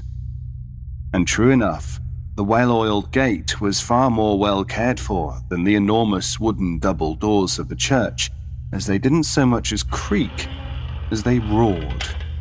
That is the mother of all creaking doors. We should record it and sell it to a movie studio. We could make it the new stock creaking door sound effect. and it still had more of that cacophonous groaning to do before one of those heavy double doors was open wide enough to admit them. Her senses told Amy immediately that the interior of the old church was not nearly as well cared for as the cemetery. A dull potpourri of offending odors wafted about.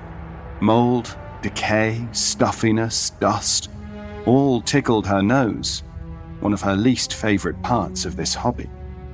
The caretakers had evidently given up on the inside. There was graffiti on the floors and walls and trash on the floor. Amy noticed that the trash was faded. Beer and soda cans, food wrappers, a lot of them had packaging designs she knew were several years old. Most of the graffiti was pop culture occultism, pentagrams, more than a few 666s, and beseeches to the Dark Lord himself. But it was just the stuff moody teenagers who mistook angst for pathos wrote. Okay. A nice, tranquil, well-cared-for cemetery isn't good for the narrative. Now's the time to start taking pictures. Freddie pulled his digital camera out of the backpack.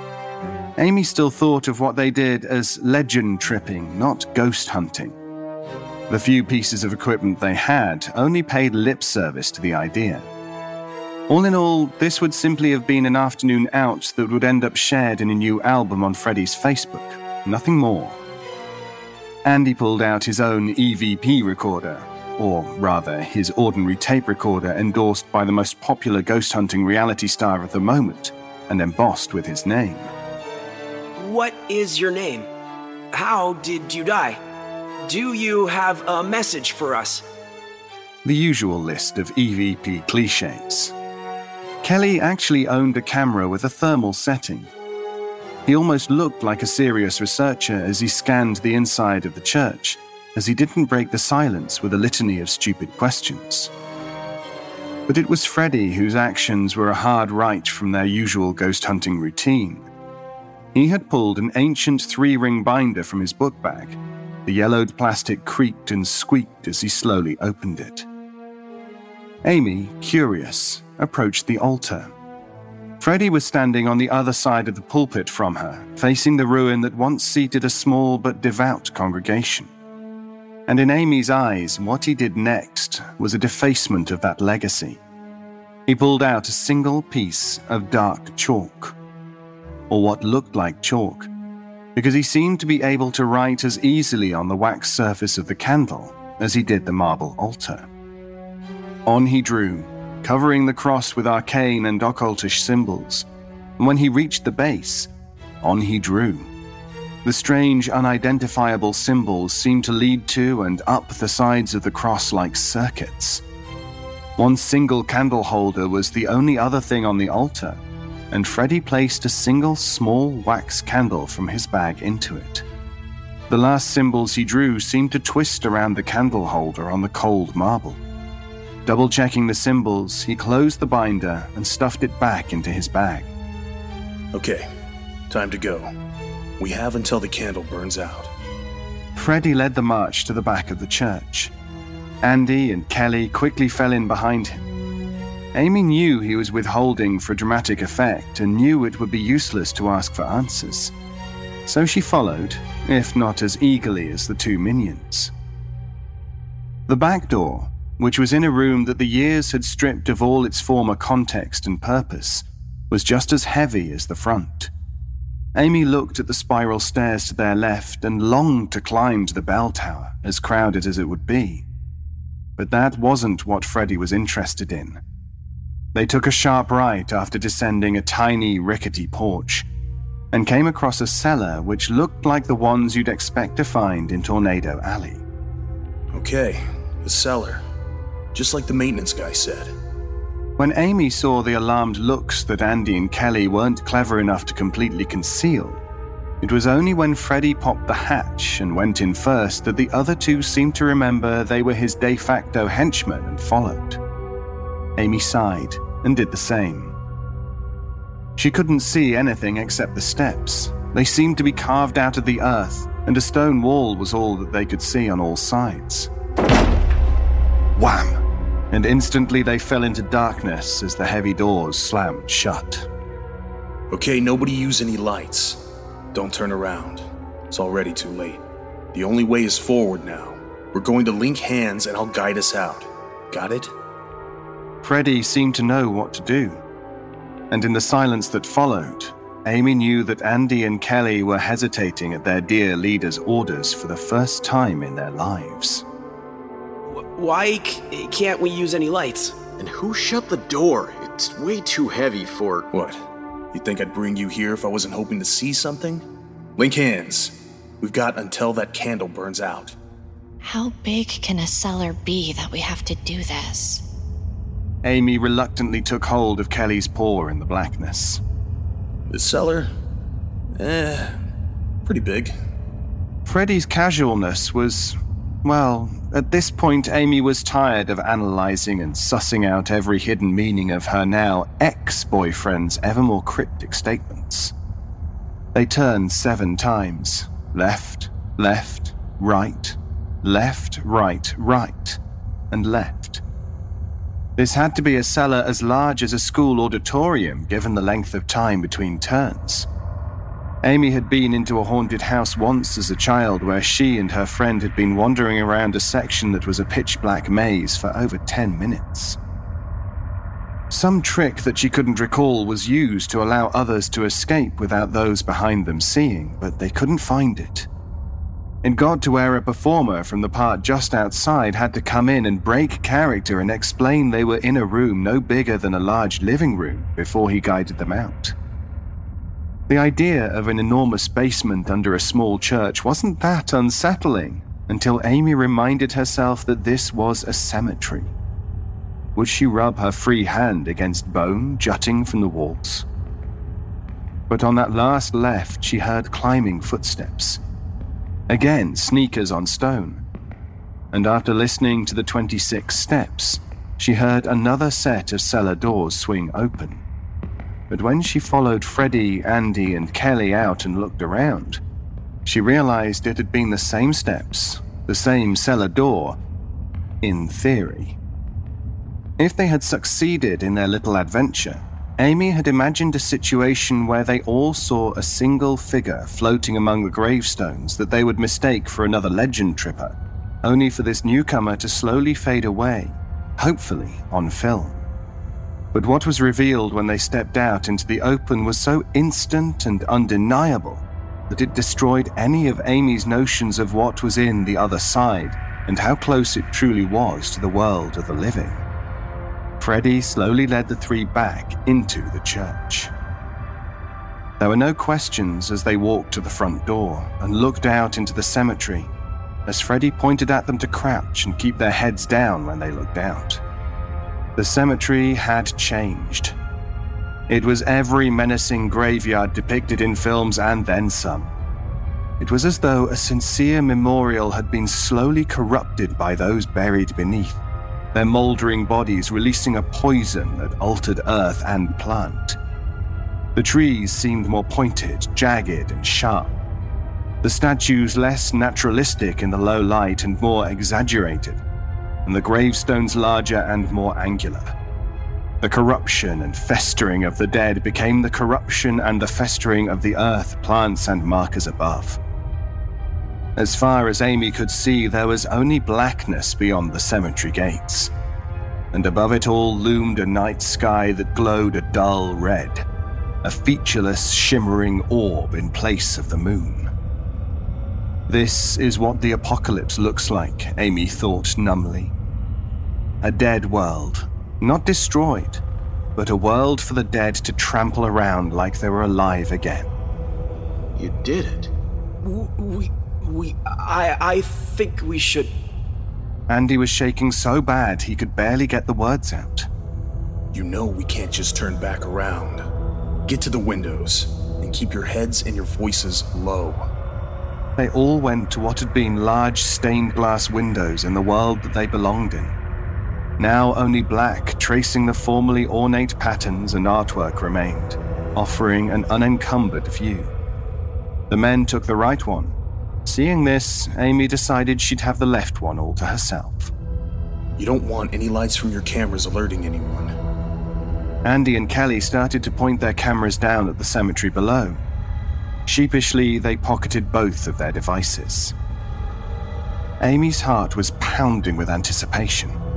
Ghost hunting had been their shared interest, and she was willing to forgive every lie, every shitty thing Freddy had ever done simply for making this moment possible.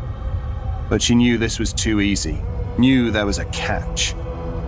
There would be hundreds of videos like this on YouTube if it was this easy to get proof like this. I'm going to trust you all not to scream. Farmer's Almanac says the sun should have just gone down in the real world. The real world. This went well beyond a mere surprise for a night out. This was the kind of thing that merely destroyed the worldview of the unprepared if they were lucky, and their sanity if they weren't. They ascended, many clawing their way out of their graves, but a few rose as if they were lighter than air and the dirt was nothing. The earth easily parted for them as the water parted for a dolphin leaping from the oceanic depths. Decay brought about a conformity to the masses, erasing the line between young and old, the thin and the fat, the rich and the poor. In death, they were almost as one. From this distance, they were as large as the distance between the tips of the thumb and index finger of an outstretched hand held at arm's length. Amy imagined that she saw a few details that differentiated them from the church, but realized their anonymity was key. Amy's imagination had run wild through it all, and she, who imagined innumerable worlds for herself that she would rather walk in than the one she called home, readily took this all in the red glow of this new cemetery. The large mausoleum in the center of the graveyard was opening, and more of the dead emerged, filing out in different directions, already knowing their assigned spots. The last to emerge was taller than the rest, and moved with a languid grace that somehow marked it as whatever passed for a leader here. But instead of a crown, it wore a ragged top hat. But despite this obvious mark of masculine dress, Amy couldn't bring herself to think of the leader as him. It was all this white could ever be to her. It was a phonograph, the horn seeming to be larger in comparison to the machine that most she had seen pictures of. With a jerk, 4 legs popped out and embedded themselves in the earth, leaving the phonograph 4 feet off the ground. And Top Hat did its work and cranked. It seemed to turn the handle for several minutes before finally stepping away. All at once, the dead cast off their flowing burial shrouds that trailed behind them, as an eerie music emanated from the horn. It was not wholly unpleasant, but there was a promise, a hidden meaning beneath it that was not meant for the living. It might make one's fillings tingle. It would cause birth defects when played to the unborn. It would tell an ill person on the edge that he should take his AR-15 to work on Monday morning. It was wrong, because they, Amy and her companions, did not belong here. Their shuffling gaits gave way to a more fluid movement as they finally cast off the seeming facade of rigor mortis, for it was more than blood and muscle that animated them. That unfamiliar tune put a jaunt in their step and dance in their dead hearts. You remember reading Goethe in college, Amy? This is just like one of his poems, Totentanz, or The Dance of Death. Maybe Mr. Goethe learned a few of the same tricks I did and survived to write about it. It was beautiful. Their motions were not perfectly in sync, but their style was. Over the next 10 minutes, their motions could be described as ballet, swing, Celtic, and styles whose names and cultures she couldn't begin to guess at. Every change in style was instant and shared among the entire group. And whatever they had been in life, in death their grace and skill kept their heads pointed to the sky only some of the time, so effortless were their flips. You know, with all of the different calendars and feasts, how is it that we chose October 31st as the day this sort of thing could happen and be 100% right? Humans gave the day this significance just because they believed. She really wanted to ask him how he knew all this, but knew there wasn't going to be any time, not now and not later. One shroud blew in the wind. It was obvious that they could all wrap themselves up again before returning to the grave. In this wind that could actually be the breath of gods or spirits as in the myths of old, it would never go beyond the reach of its owner. Slowly it tumbled and danced toward the church. It was so perfect. The angle was perfect. So entranced were her fellow churchgoers that she easily shot her arm out the window and grabbed it, and they never even realized what had just happened. Stuffing the shroud into her jacket pocket, she was feeling immensely proud of herself in that instant. We need to get out of here. The music was still as strange as it ever was, the dead as graceful and energetic as they ever were. The three men were so still as they peered out that Amy wondered if they had been hypnotized. It was only after a few seconds that Andy was able to divert an infinitesimal amount of his attention to her. While they're distracted. Be quiet. The chattering teeth of their merry band was entranced just like his buddies.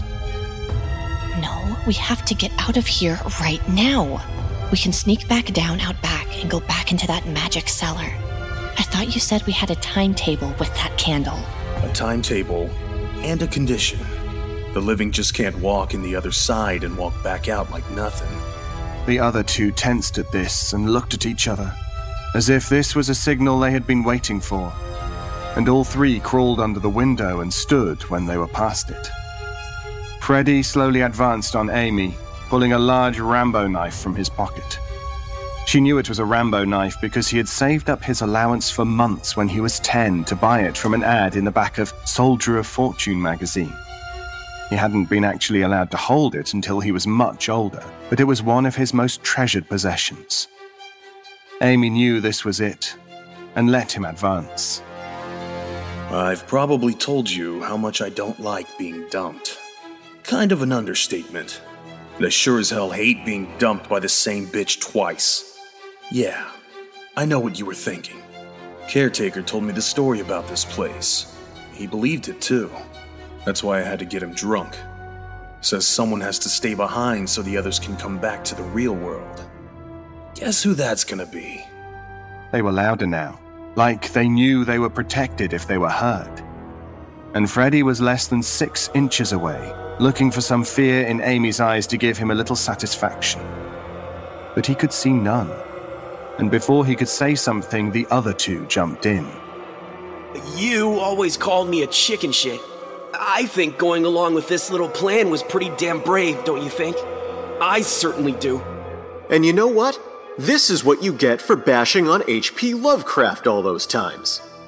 Freddy and Andy gave him a brief look of incredulity. What? I don't need that big a reason to go along. It was your idea. So, do me a favor, babe. I just want to see if you're gonna cry. Since you always brag about never, ever crying. You know what's great about living in a small town? Freddy seemed taken aback by the question and the total lack of fear. Everyone you meet is probably a mutual friend.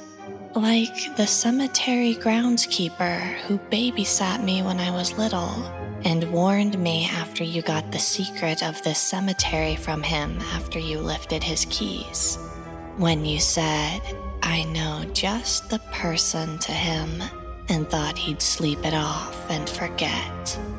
Instantly, he was dancing as the stun gun she had slipped out of her pocket was pressed into his ample gut, and his beloved Rambo knife clattered to the church floor. Instantly, he stumbled down on one knee. Kelly and Andy stood behind him, their mouths agape. They hadn't expected this turn, and they hadn't expected her to run for the back door. Freddy's trembling fingers grazed the back of her boots as he weakly tried to grab her ankle.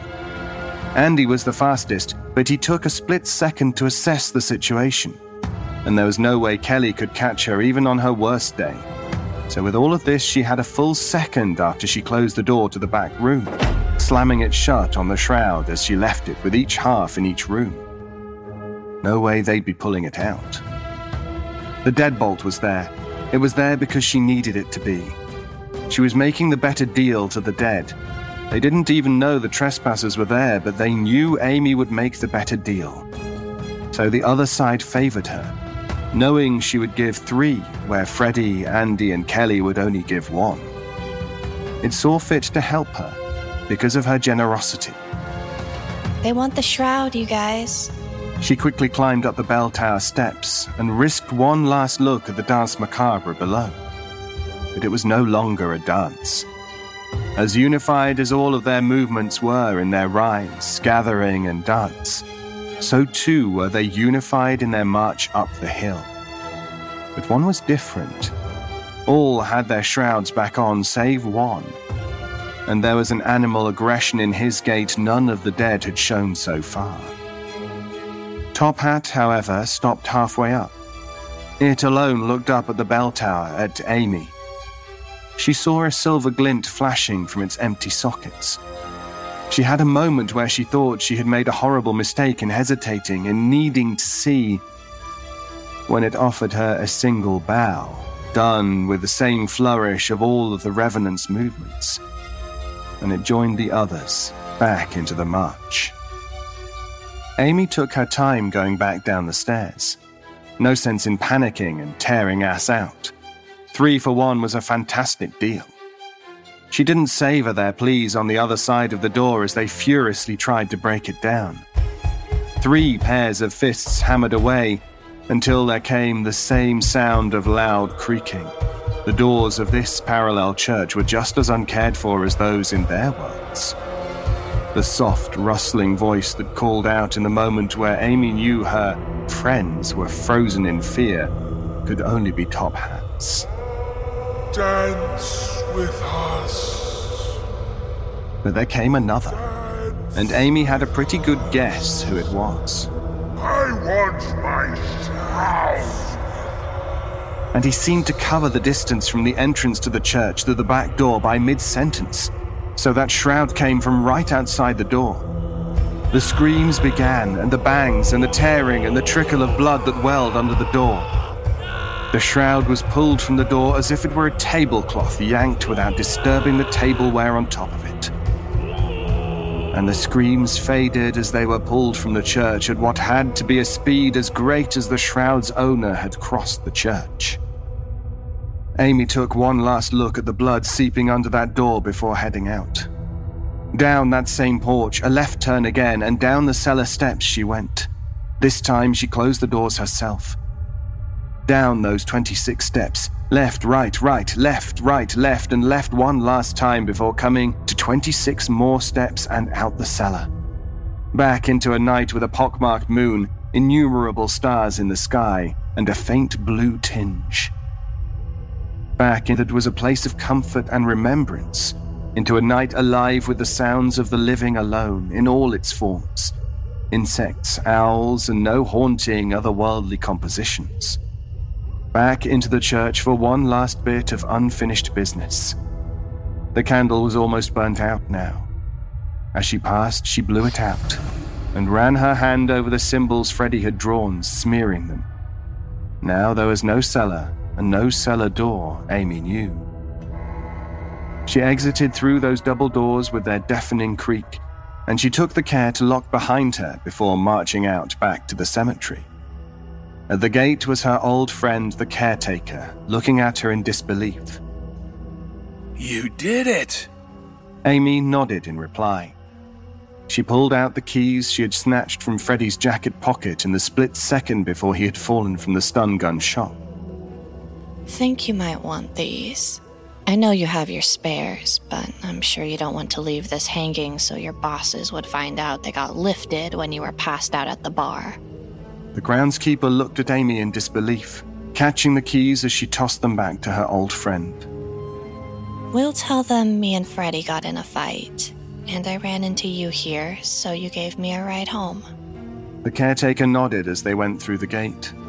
Amy took one last look at the church and thought she heard a few faint, familiar notes before she continued to the garage across the street where the caretaker parked his truck and where Freddie had parked his car. I can't believe you actually went. I mean, after I warned you. Amy held up her hand, duplicate him. You know someone else would be their sacrificial lamb if I didn't step up. And you know the only one who's more eager to see ghosts than Freddy is me. I'd say this is about the best Halloween ever.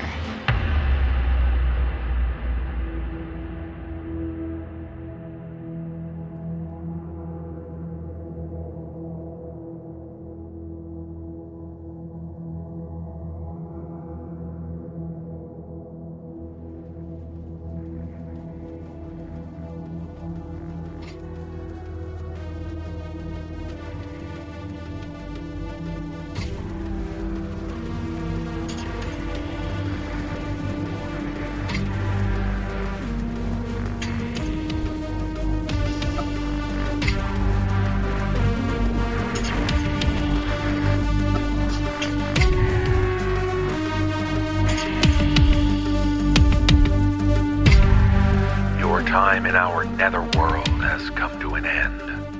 We release you back into your own reality. If you would like to find out how you can hear the full-length versions of our audio program, please visit the NoSleepPodcast.com to learn about our Season Pass program. 25 episodes, each over 2 hours long, and 3 exclusive bonus episodes, all for only $19.99. On behalf of everyone at the No Sleep Podcast, we thank you for listening. Join us again next week when our unseen hands will drag you down into our dark storyland. This audio production is copyright 2016-2017 by Creative Reason Media Inc. All rights reserved. The copyrights for each story are held by the respective authors. The name The No Sleep Podcast is a trademark of Creative Reason Media Inc. No duplication or reproduction of this audio program is permitted without the written consent of Creative Reason Media Inc.